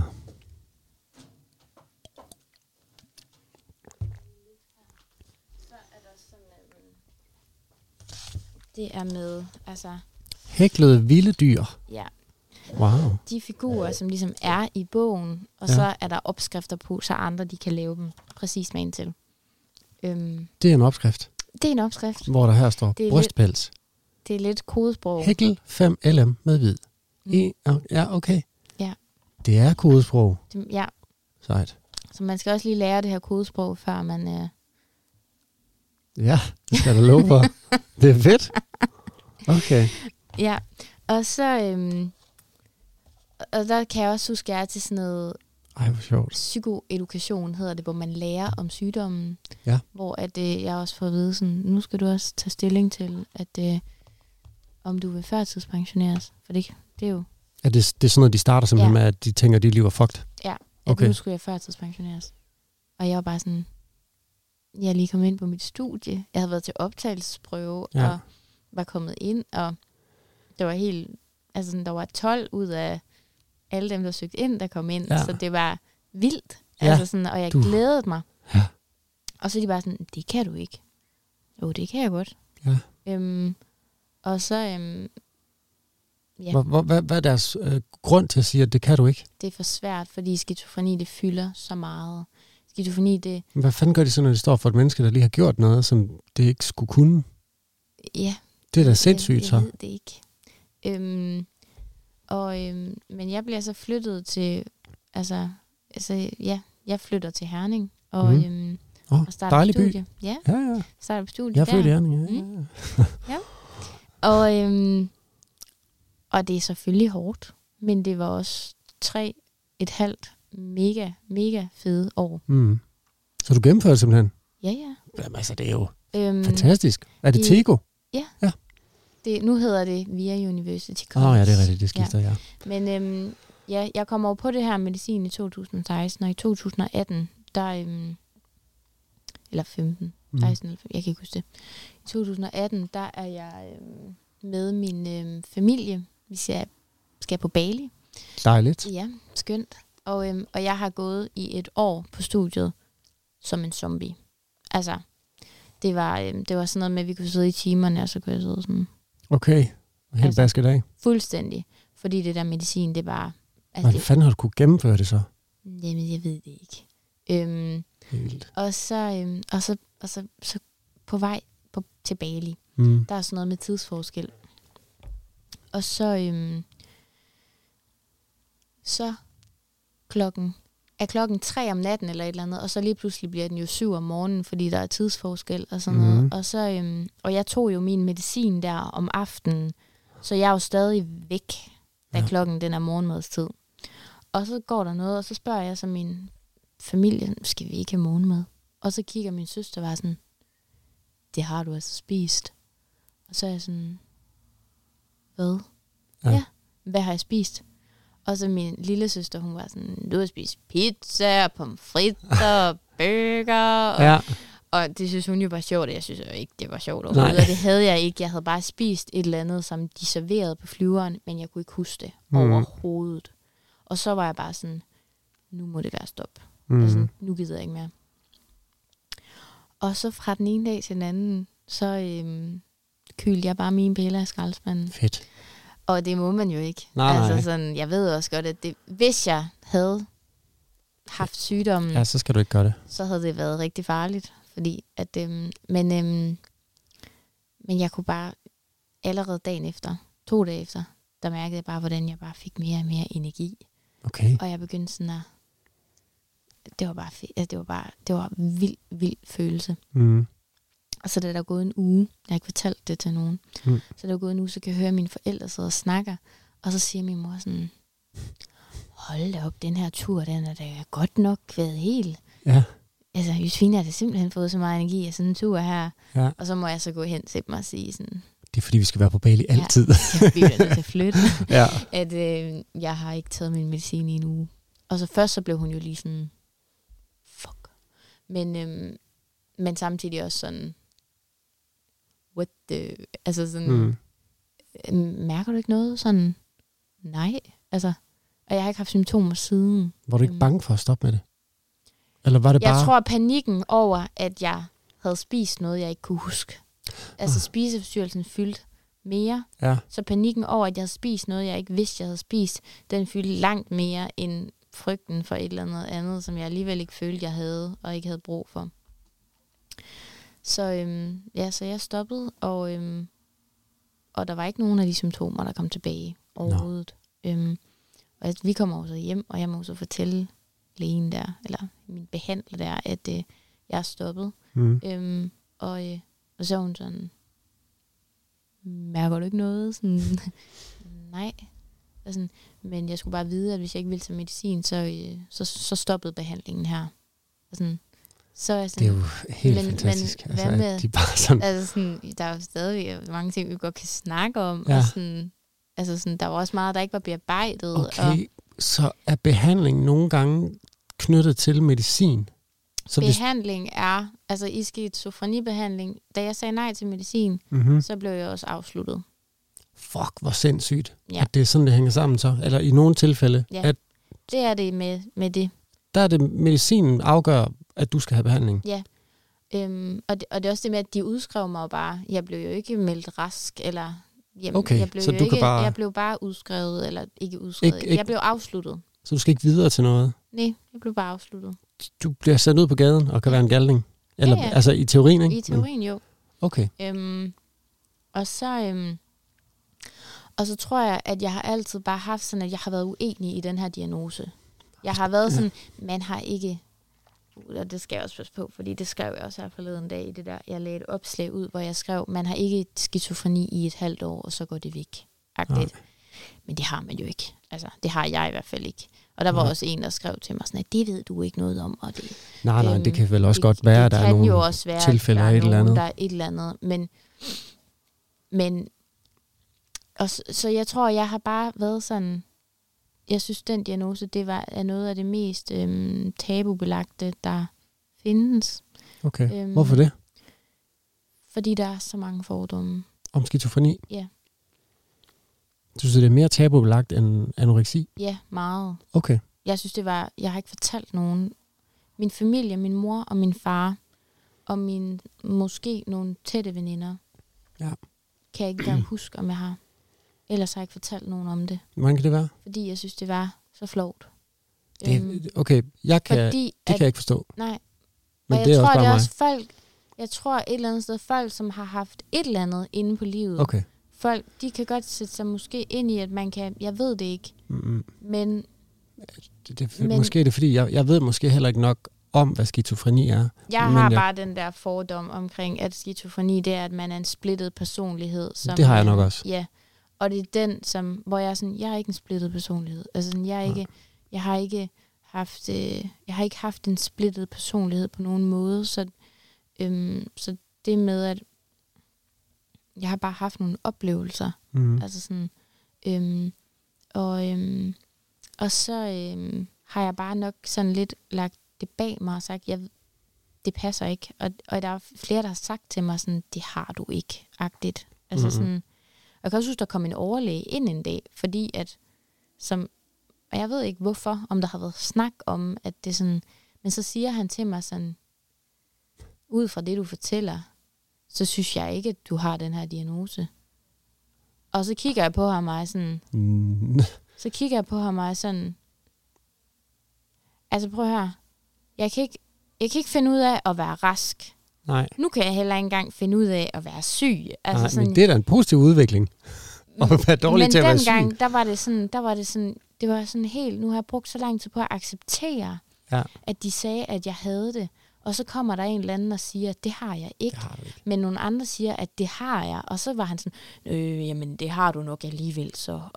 Og så blev der ikke gjort mere ved det. Og så blev jeg afsluttet. Og så var jeg sådan, om der var jo ham der sagde, at jeg ikke havde det. Og det har jeg jo ikke. Og har ikke mærket noget til det siden. Og bare lagt det lidt bag mig. Men bliver du bare afsluttet? Der er ikke nogen sådan... Der er ikke noget opfølgning. Der er ikke noget opfølgning. Der står bare i min journal, at jeg har den sygdom. Det står der stadig? Ja. Men forløbet er afsluttet? Forløbet er afsluttet, og der kommer ikke til at være noget opfølgende. Det synes jeg fandme er mærkeligt. Ja, det er også meget og bare sende dig på gaden, ja. Fordi du bare siger, at jeg tager ikke medicin med. Nå, okay. Tak for nu så. Ja. Og så, så fortsætter jeg jo bare med at hækle. Altså alt jeg har udgivet, her har jeg så udgivet 4 bøger, mens det her også har stået på. Ja. Altså,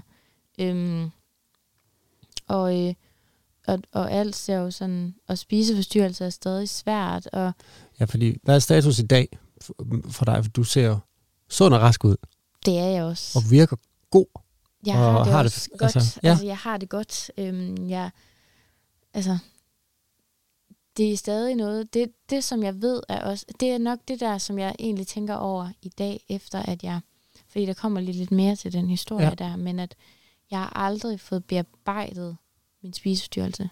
Altså sådan, fordi at i alle de forløb, jeg har været i på hospitalet, der sagde de, når du kommer op i vægt, så arbejder vi på det psykiske, med hvordan du ser dig selv, hvordan du, dit spejlbillede og alt det der.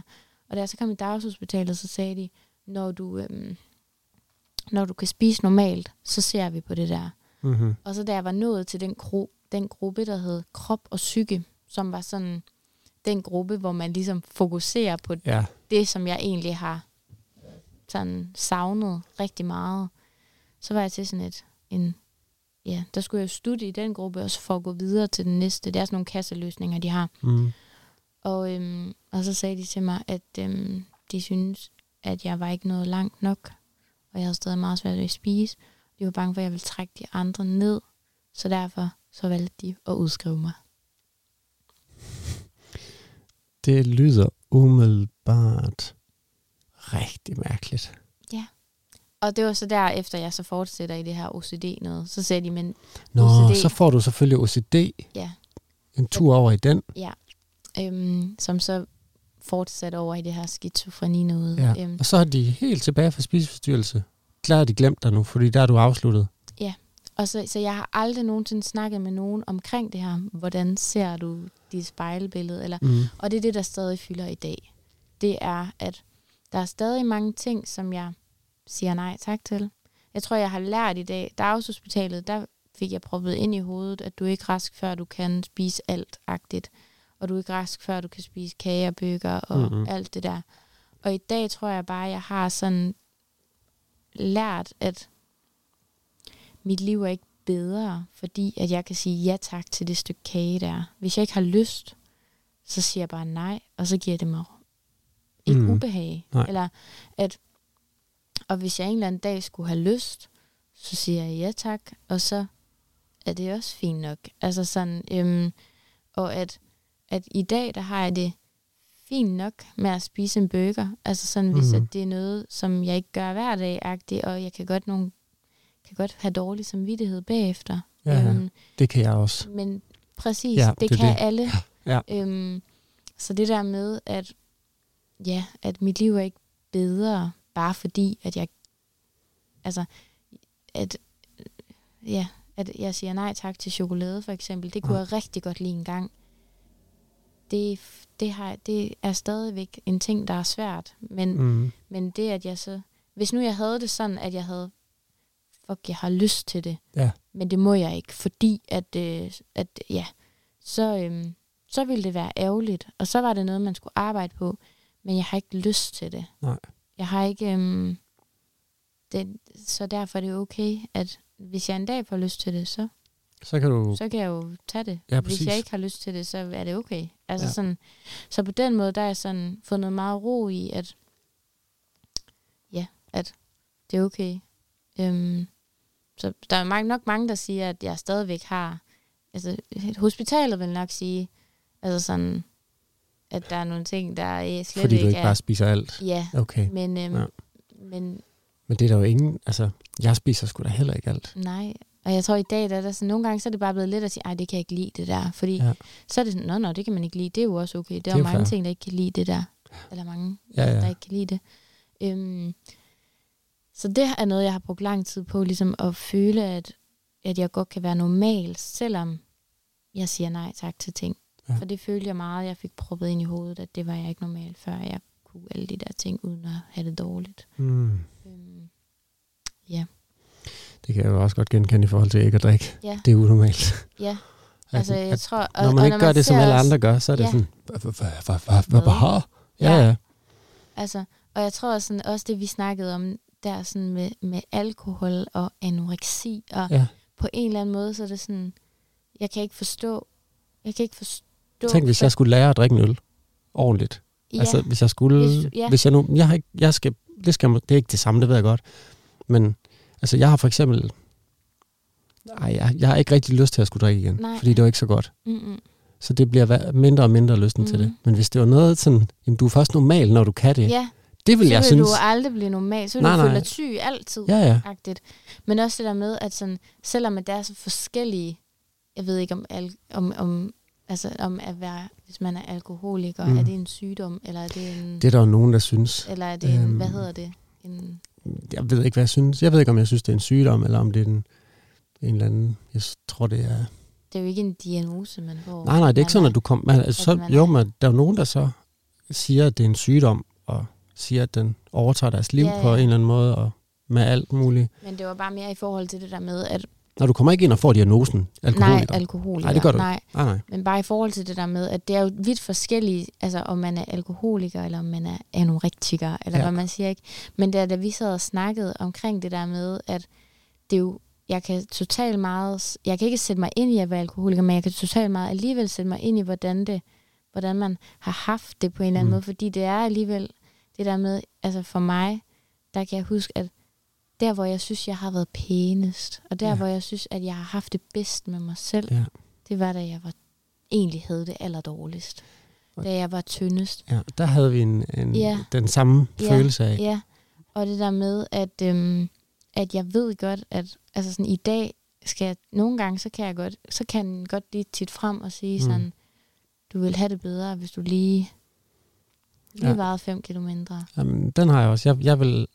Jeg vil have det bedre, og jeg vil have et sjovere liv, og jeg havde måske en kæreste, eller jeg havde måske følelsen af flere venner, hvis jeg drak. Ja, og samtidig, så skal jeg alligevel sådan, så kommer fornuften jo, og sådan, det der med sådan, men så vil du bare blive syg, og så vil det bare, altså du vil alt det, du vil miste, altså sådan i dag, der jeg har min virksomhed, jeg har en god familie, jeg har en dejlig kæreste, jeg har mange ting, som jeg ville miste, og det vil jeg jo ikke. Altså sådan, så på den måde, så det, man tager et valg om, du ved, det vil jeg ikke. Ja. Der er det nogle gange, der kan jeg desværre ikke lige hakke de der ting af endnu, men det er også, jeg er jo kun 3 år inde i det. Ja. Men det er det store, nu kommer jeg lige, men når jeg sidder og slås med mig selv, så mit store problem er stadigvæk det der med, men jeg har da ikke alt det der. Ja. Jeg har det da umiddelbart ikke federe. Nej. Men det har jeg jo. Men det slås jeg meget. Slås meget med mig selv. Man kan sige, der er lige nu, du vil kunne, når du gik ud af døren her, så ville du kunne løbe ind i en, som kunne være den, der kunne være... Jo, præcis. Altså sådan, det ville du ikke kunne, hvis du røg dernede, så skulle du så skulle jeg på Bodego. Igen. Ja. Altså sådan... Ja. Så der er jo sindssygt meget at kæmpe for, men jeg kan godt forstå, at man... Altså... Ja, men det er sejt. Du er sej. Nu har du den her kæmpe virksomhed, og du har været i Løvens Hule. Ja. Det vil jeg ikke snakke om. Nej. Det kan vi snakke om andet. Men altså, hvordan, så kommer du i Løvens Hule? Jamen, så er det egentlig, at jeg har startet, efter studiet, så går jeg fuld tid, og jeg havde sådan lidt, jeg har kun været på en SU, så jeg har ikke børn, jeg har ingenting, og på det tidspunkt havde jeg heller ikke mødt min kæreste endnu, og så der var jeg også sådan lidt, der er bare mig, jeg skal forsørge-agtig, og min lille hund, altså sådan, så jeg flytter faktisk hjem til mine forældre, og bor der i et år, og så starter jeg det her op, og har kun huslejen her, og så,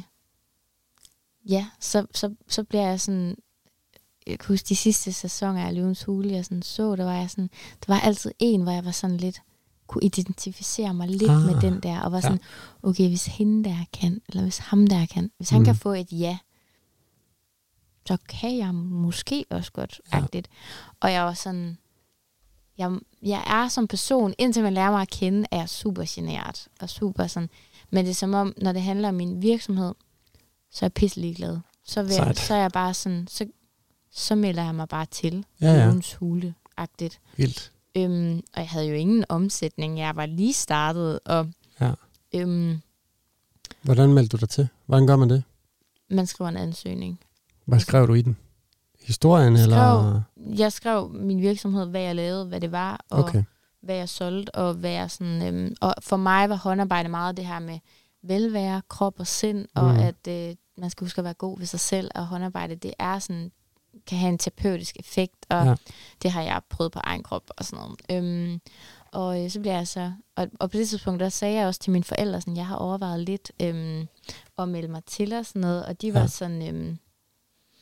ja, det er nu en god idé, og sådan, er det ikke lidt tidligt, og jeg var sådan, jo, det er det jo nok, men prøv at tænke, hvis jeg fik nogen med, hvordan de kunne, altså sådan,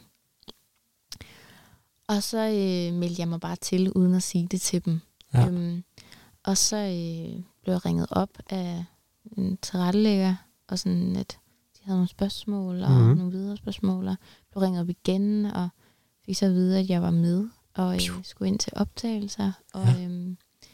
Og så der den 18. august, ikke sidste år, det må så være forrige år, var jeg sådan ind til optagelser. Og der har jeg også lige sådan kort tid før det, har jeg mødt min kæreste. Og så der skete også ret mange ting på sådan kort tid der, udgav en ny bog samtidig med det også, og så er jeg så inde i Løvens Hule, og der får jeg også godt nok at vide, at jeg er lige lidt tidlig på den. Okay. Men først sådan det der med, at de vil rigtig gerne, Mia Wagner, hun vil rigtig gerne hjælpe mig over de næste 6 måneder, og sådan, og have nogle sessioner med hende, og så får jeg også et legat på 30.000 af hende. Fedt. Og der, jeg er egentlig glad, da jeg kommer ud, og er meget forvirret, da jeg kommer ud, og er sådan, skal jeg være glad, eller skal jeg være ked af det, eller sådan, og hende der stod ude og tog imod mig, hun var bare sådan, du skal bare være glad, og det var mega godt, og så kommer jeg hjem, og det var 18. august, og så 13. september åbner jeg butikken her, og udgiver en ny bog, og der var mange sådan, der skete jo mange ting oven i hinanden, og så har jeg det her møde med Anna og Mia. Og det er Anne Stampe, som er i Løvens Hule i år. Ja. Og hun er fucking hyggelig. Ja, hun er sød. Ja, de er så skønne. Altså. Og så sætter jeg foran dem, og de er partnere. Ja. Og så siger de sådan, Josefine, vi bliver nødt til at sige til dig, at vi har fortrudt. Nå. Og så kigger jeg bare på dem, og sådan, skal jeg så bare gå igen? Ja. Eller sådan, okay, hvad? Ja. Og så sådan, nej, altså vi har fortrudt, at vi ikke investerede i dig.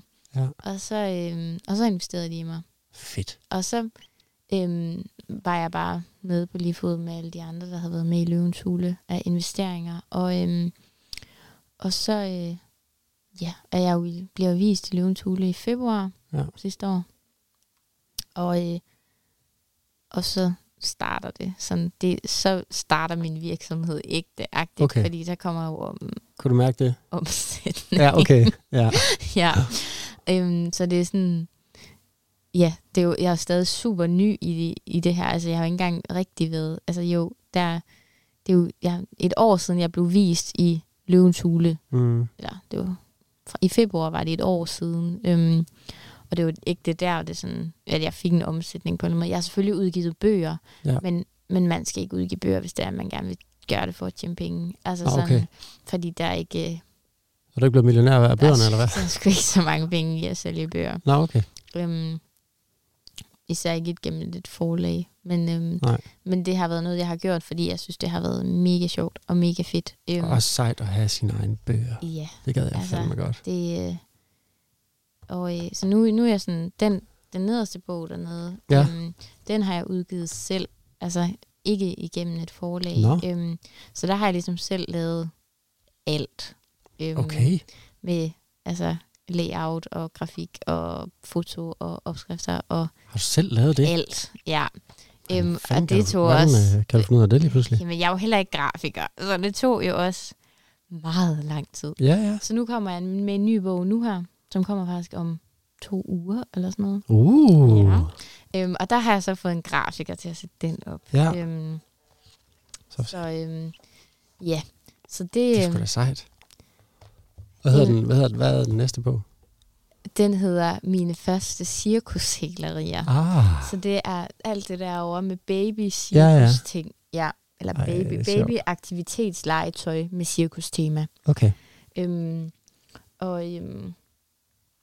Ja, så... ja. Så nu kører det bare? Lige så stille vokset efter Løvens Hule. Ja, og så det er bare det, at jeg har fået Anne og Mia med, og alle dem, der er bag dem, det har betydet virkelig meget. Altså, det har gjort sådan, ja, jeg har bare været så, altså, jeg er så glad for de mennesker. Ej, fedt. Ja, virkelig. Det er sgu dejligt. Og en fornøjelse.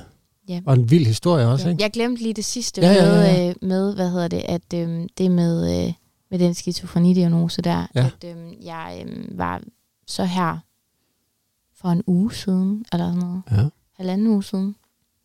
Jeg har for nylig set en video på Facebook med en, som har oplevet præcis det samme som mig. Og også bare lagt det der bag sig og sagt, at hun ved godt, at det var en fejl, men ikke har gjort noget ved den der diagnose. Og så bliver hun gravid, og alt er godt.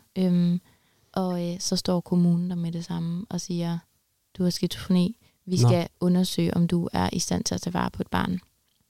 Og jeg var bare sådan, den situation, den skal jeg bare ikke stå i. Nej. Og så er der senere, altså sådan den senere tid, har der været en hel del i forhold til fejldiagnoser med skizofreni. Og der er en overlæge, som har udtalt sig meget, at han, og ham tager jeg så kontakt til, og han har så han er gået ud af systemet og har oprettet egen klinik. Ja.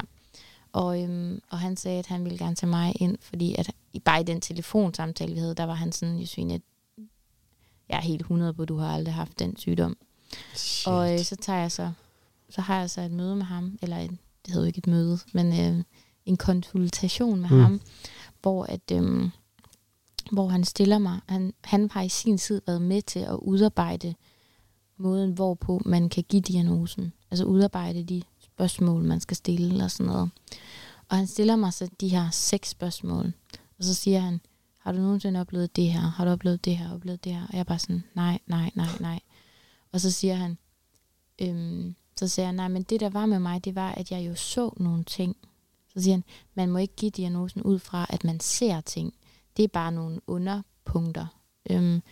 Det der er, det er, føler du, at andre har styret dig? Eller føler du, at andre har styret dine tanker? At du kan styre andres tanker? Og du ved, at det er noget inde i hovedet, ikke inde i synet. Eller sådan, jeg har aldrig oplevet noget af det der. Altså, og så siger han, prøv at læse den tekst, der står her. Og der står, denne diagnose må ikke gives på baggrund af en anden diagnose. Eller at symptomerne må ikke være kommet på baggrund af en anden diagnose. Så han siger, så du må aldrig, altså den her diagnose, der er aldrig nogen, der har måttet give dig den, fordi den er kommet på baggrund af anoreksi. Du har haft angstanfald, og man kan sammenligne det med, at du har haft PTSD fra, at din krop har været i et voldsomt pres. Ja. Og du har oplevet en hel masse, og der kan man godt se ting, og man kan godt høre, eller man kan blive meget følsom, og alt det der. Alt, hvad han sagde, det passede bare. Altså sådan. Og så sagde han så, at han har så lavet et dokument, og underskrevet, som ligger øverst i min journal, eller hvad det nu gør, men som ligesom fortæller, at diagnosen er en fejl. Og at, men jeg har diagnosen er der stadig? Inde i journalen? Man kan ikke slette det. Okay, nej. Men den kan jo trumfe. Ja, selvfølgelig. Fordi det er, kæft en fejldiagnose at få. Ja. Og også det der med, altså jeg vidste godt, jeg har egentlig hele tiden bare tænkt, at det er noget, jeg har lagt bag mig, og det ikke har fyldt så meget de seneste år. Det er bare, Men det har stadig været noget, jeg var sådan ikke har vel fortælle nogen om. Eller, og jeg... og så der, så sådan, det er kun lige min familie nu, også min kæreste og sådan noget, der vidste det, ham havde fortalt om det, men ellers, altså sådan, så det her med, da jeg fik at vide, sådan, Josefine, du har aldrig haft den her diagnose, det er en fejl. Mm-hmm. Jeg har aldrig følt mig så lidt før. Nej. Dagen efter, jeg var så lettet. Altså sådan, helt vildt underlig følelse. Ja. Og jeg havde også sådan, det var egentlig grænseoverskridende for mig at dele. Ja, det men samtidig havde jeg sådan, jeg ved, der sidder mange derude, som har fået en fejldiagnose. Og de har ret til at vide, at det godt kan laves om, hvis det er en fejl. Ja, fordi det kunne jo have haft stor betydning og konsekvens for dig i forhold til børn. Hvis mig og min kæreste, vi havde fået et barn, og der så kommer nogen og siger det, og hvis jeg ikke havde, jeg kan også godt se det der med, hvis jeg ikke havde været ærlig omkring det, over for ham og hans familie, og hvad konsekvenser det kunne have, altså sådan, så. Ja. Ej, det er godt, du er et forbillede. Det er jo dejligt. Det er godt, men det er jo det, der skal til, at nogen tør at stå frem og fortælle deres historier og deres ting. Det kan jeg huske, det snakker vi også om på Seeds. Det er jo det der med, vi talte begge to om, at vi vil jo gerne være andet end vores problemer. Ja. Men der skal man jo bare huske, at der jo kommer hele tiden nogle nye til og fra. Og jeg kunne også godt se, da jeg delte det der opslag, at der forsvandt også mange. Nå. Det kunne jeg godt se. Gjorde det? Og jeg tror, det er fordi, at det måske er det der med, at folk, de interesserer sig for strik og hækling.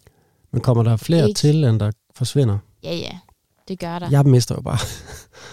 Altså, hver gang jeg laver et eller andet, siger et eller andet, men det forstår jeg også godt, jeg gør. Fordi dem, der kom ind i min butik dengang, det er jo også noget helt andet. Fuldstændig noget andet. Altså, ja. Så jeg kan ikke forvente, at dem, der gerne vil stå på diskoteker og drikke Morgan og Cola, de gider godt at høre om livet også. Det er ikke sikkert, de vil det endnu, men så kan de komme tilbage. Så kommer de tilbage engang. Ja. Men jeg synes, det er sejt. Jeg synes, det er vigtigt. Og jeg synes, det tror jeg, vi snakker om, at selvom man selv føler, hold nu min kæft. Ja. med at, fordi det bliver bare lige pludselig ens personlighed, og så er det kun det, man er. Ja. Men det er det jo ikke. Men det er en vigtig del. Altså, det er en meget vigtig del. Og jeg tror også, det er det, at jeg sådan, det er jo, jeg kan mærke noget af det, der sådan nu for eksempel, jeg har mødt min kæreste efter alt, altså sådan med sygdom og sådan noget, ikke? Og det har været, for mig har det været helt vildt rart at møde en, som ikke så mig dengang, fordi at man kan let blive trukket tilbage i noget, hvis det er, at folk hele tiden snakker om, eller ved, hvordan man var dengang, og sådan noget. Ja. Så det har for mig været helt vildt rart også, og, altså sådan det der med,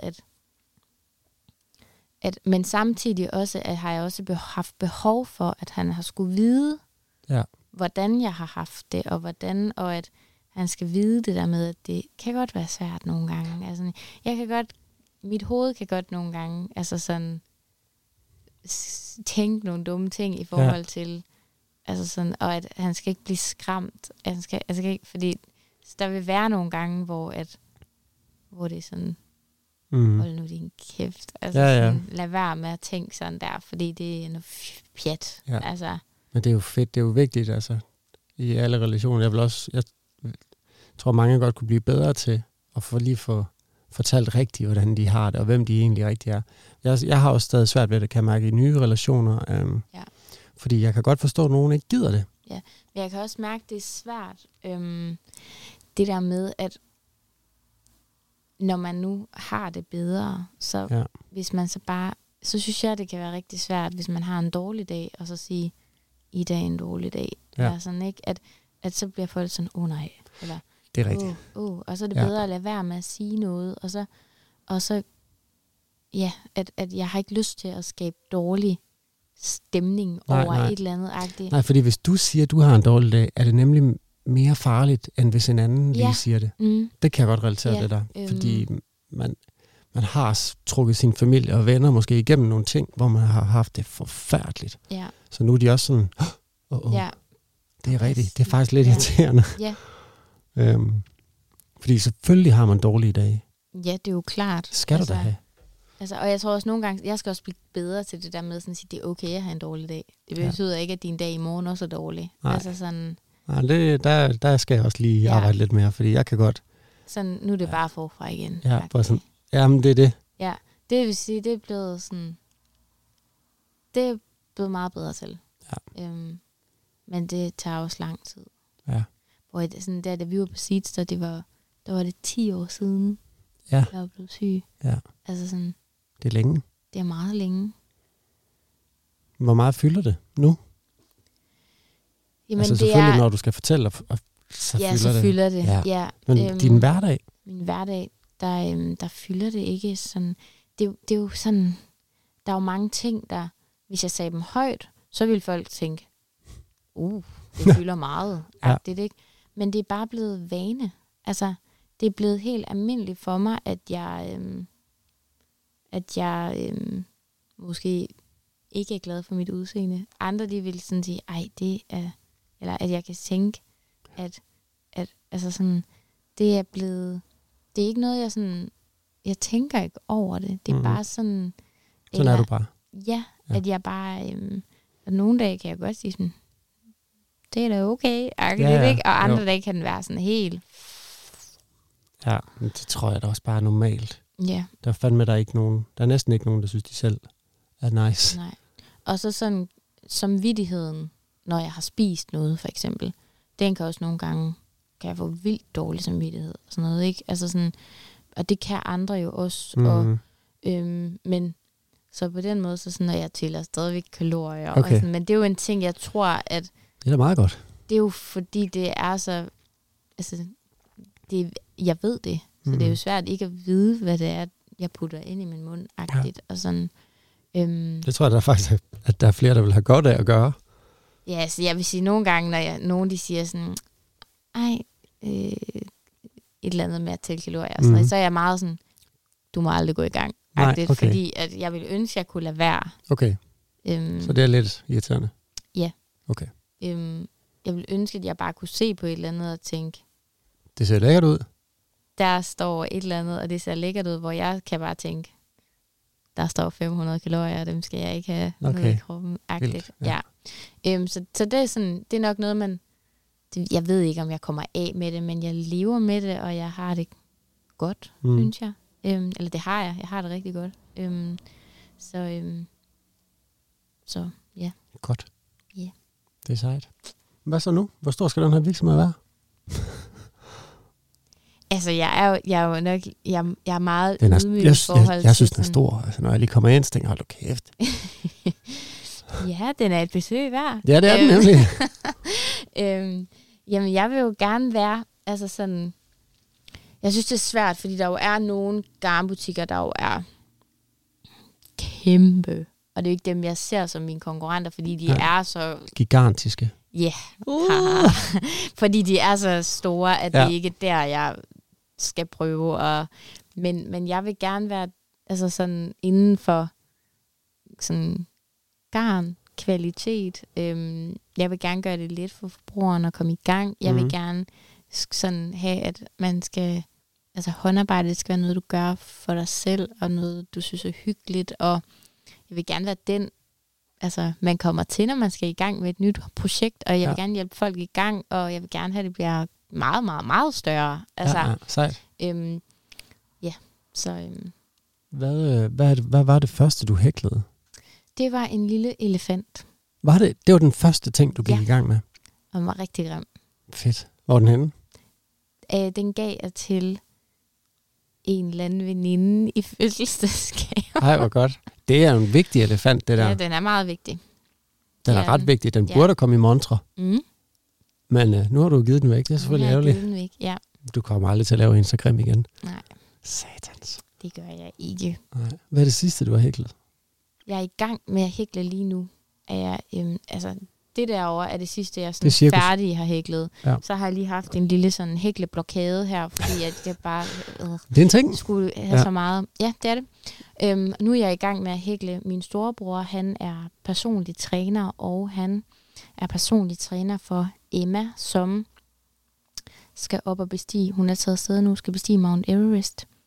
Og, det er det højeste punkt i verden? Ja. Og han skal med hende op på Basecamp, som er sådan noget 5.000 meter op på bjerget eller sådan noget. Shit. Og hvornår kommer den her podcast ud? Det bestemmer jeg. Mam, lad os sige... Emma kommer ikke til at høre det, men der er vi at hækle Emma, som han skal have på toppen af Mount Everest. Ja. Det kan være, den her kommer ud om en uges tid. Ja. Så det bliver meget spændende. Ej, hvor sejt. Så du kan også hækle mennesker? Ja. Okay. Det er spændende, synes jeg. Kan jeg godt lide. Ja. Nå, fedt. Hvad er dit bedste råd til folk, der er i gang med at hækle? Det er vel... Kom i gang. Okay. Ja. Gør det, mand. Køb en hæklenål og et nøglegarn og gå på YouTube eller et eller andet og lær de gængse teknikker, og så lad være med at starte med at lave en masse klude, fordi det bliver kedeligt bare at gå i gang. Altså. Ja. Og det er mit, det er, fordi jeg kommer nemt til at kede mig, tror jeg. Ja. Det kan også være godt at bare lave noget, der er let. Men jeg synes, det er fedt det der med, at man skal koncentrere sig meget, fordi så flyver de ikke, tankerne. Nej. I forhold til hele dit forløb med spiseforstyrrelsen, hvad, hvis der sidder nogen derude, og har det dårligt, hvad var vendepunkterne for dig, hvor det ligesom... Kirsten var mit vendepunkt. Kirsten, som sagde til mig, Josefine, og det er jo svært, når man er nede i vægt, og så sige, du må ikke tabe dig, fordi man skal jo også tage på igen, hvis man er undervægtig. Men hvis du er så undervægtig, at du har brug for hospitalshjælp, så skal du selvfølgelig søge hjælp og få din hjælp. Hvis du ikke, altså hvis det er noget, man kan klare selv, så er det det der med... Kan man klare det selv? Der er jo nogen, der kan, men jeg kunne ikke. Altså, jeg skulle søge hjælp. Og søge hjælp så hurtigt som muligt. Altså, lad være med at tro, at du kan klare det selv, fordi det kan du faktisk ikke. Altså sådan... og så bare... Altså for mig, der var det der med, at hvis man har været indlagt for eksempel, og man har de der, jeg vil ikke sige systemet imod, fordi men det hjælper bare ikke på mig. Nej. Men for mig, der hjælper det der med at få nogle faste rammer, og sige, jeg behøver ikke at udfordre mig selv. Nej. Jeg må bare ikke tabe mig. Altså, det var det, der hjalp mig. At det er okay, at i en periode, at bare spise det samme hver dag, hvis det er det, der giver dig ro.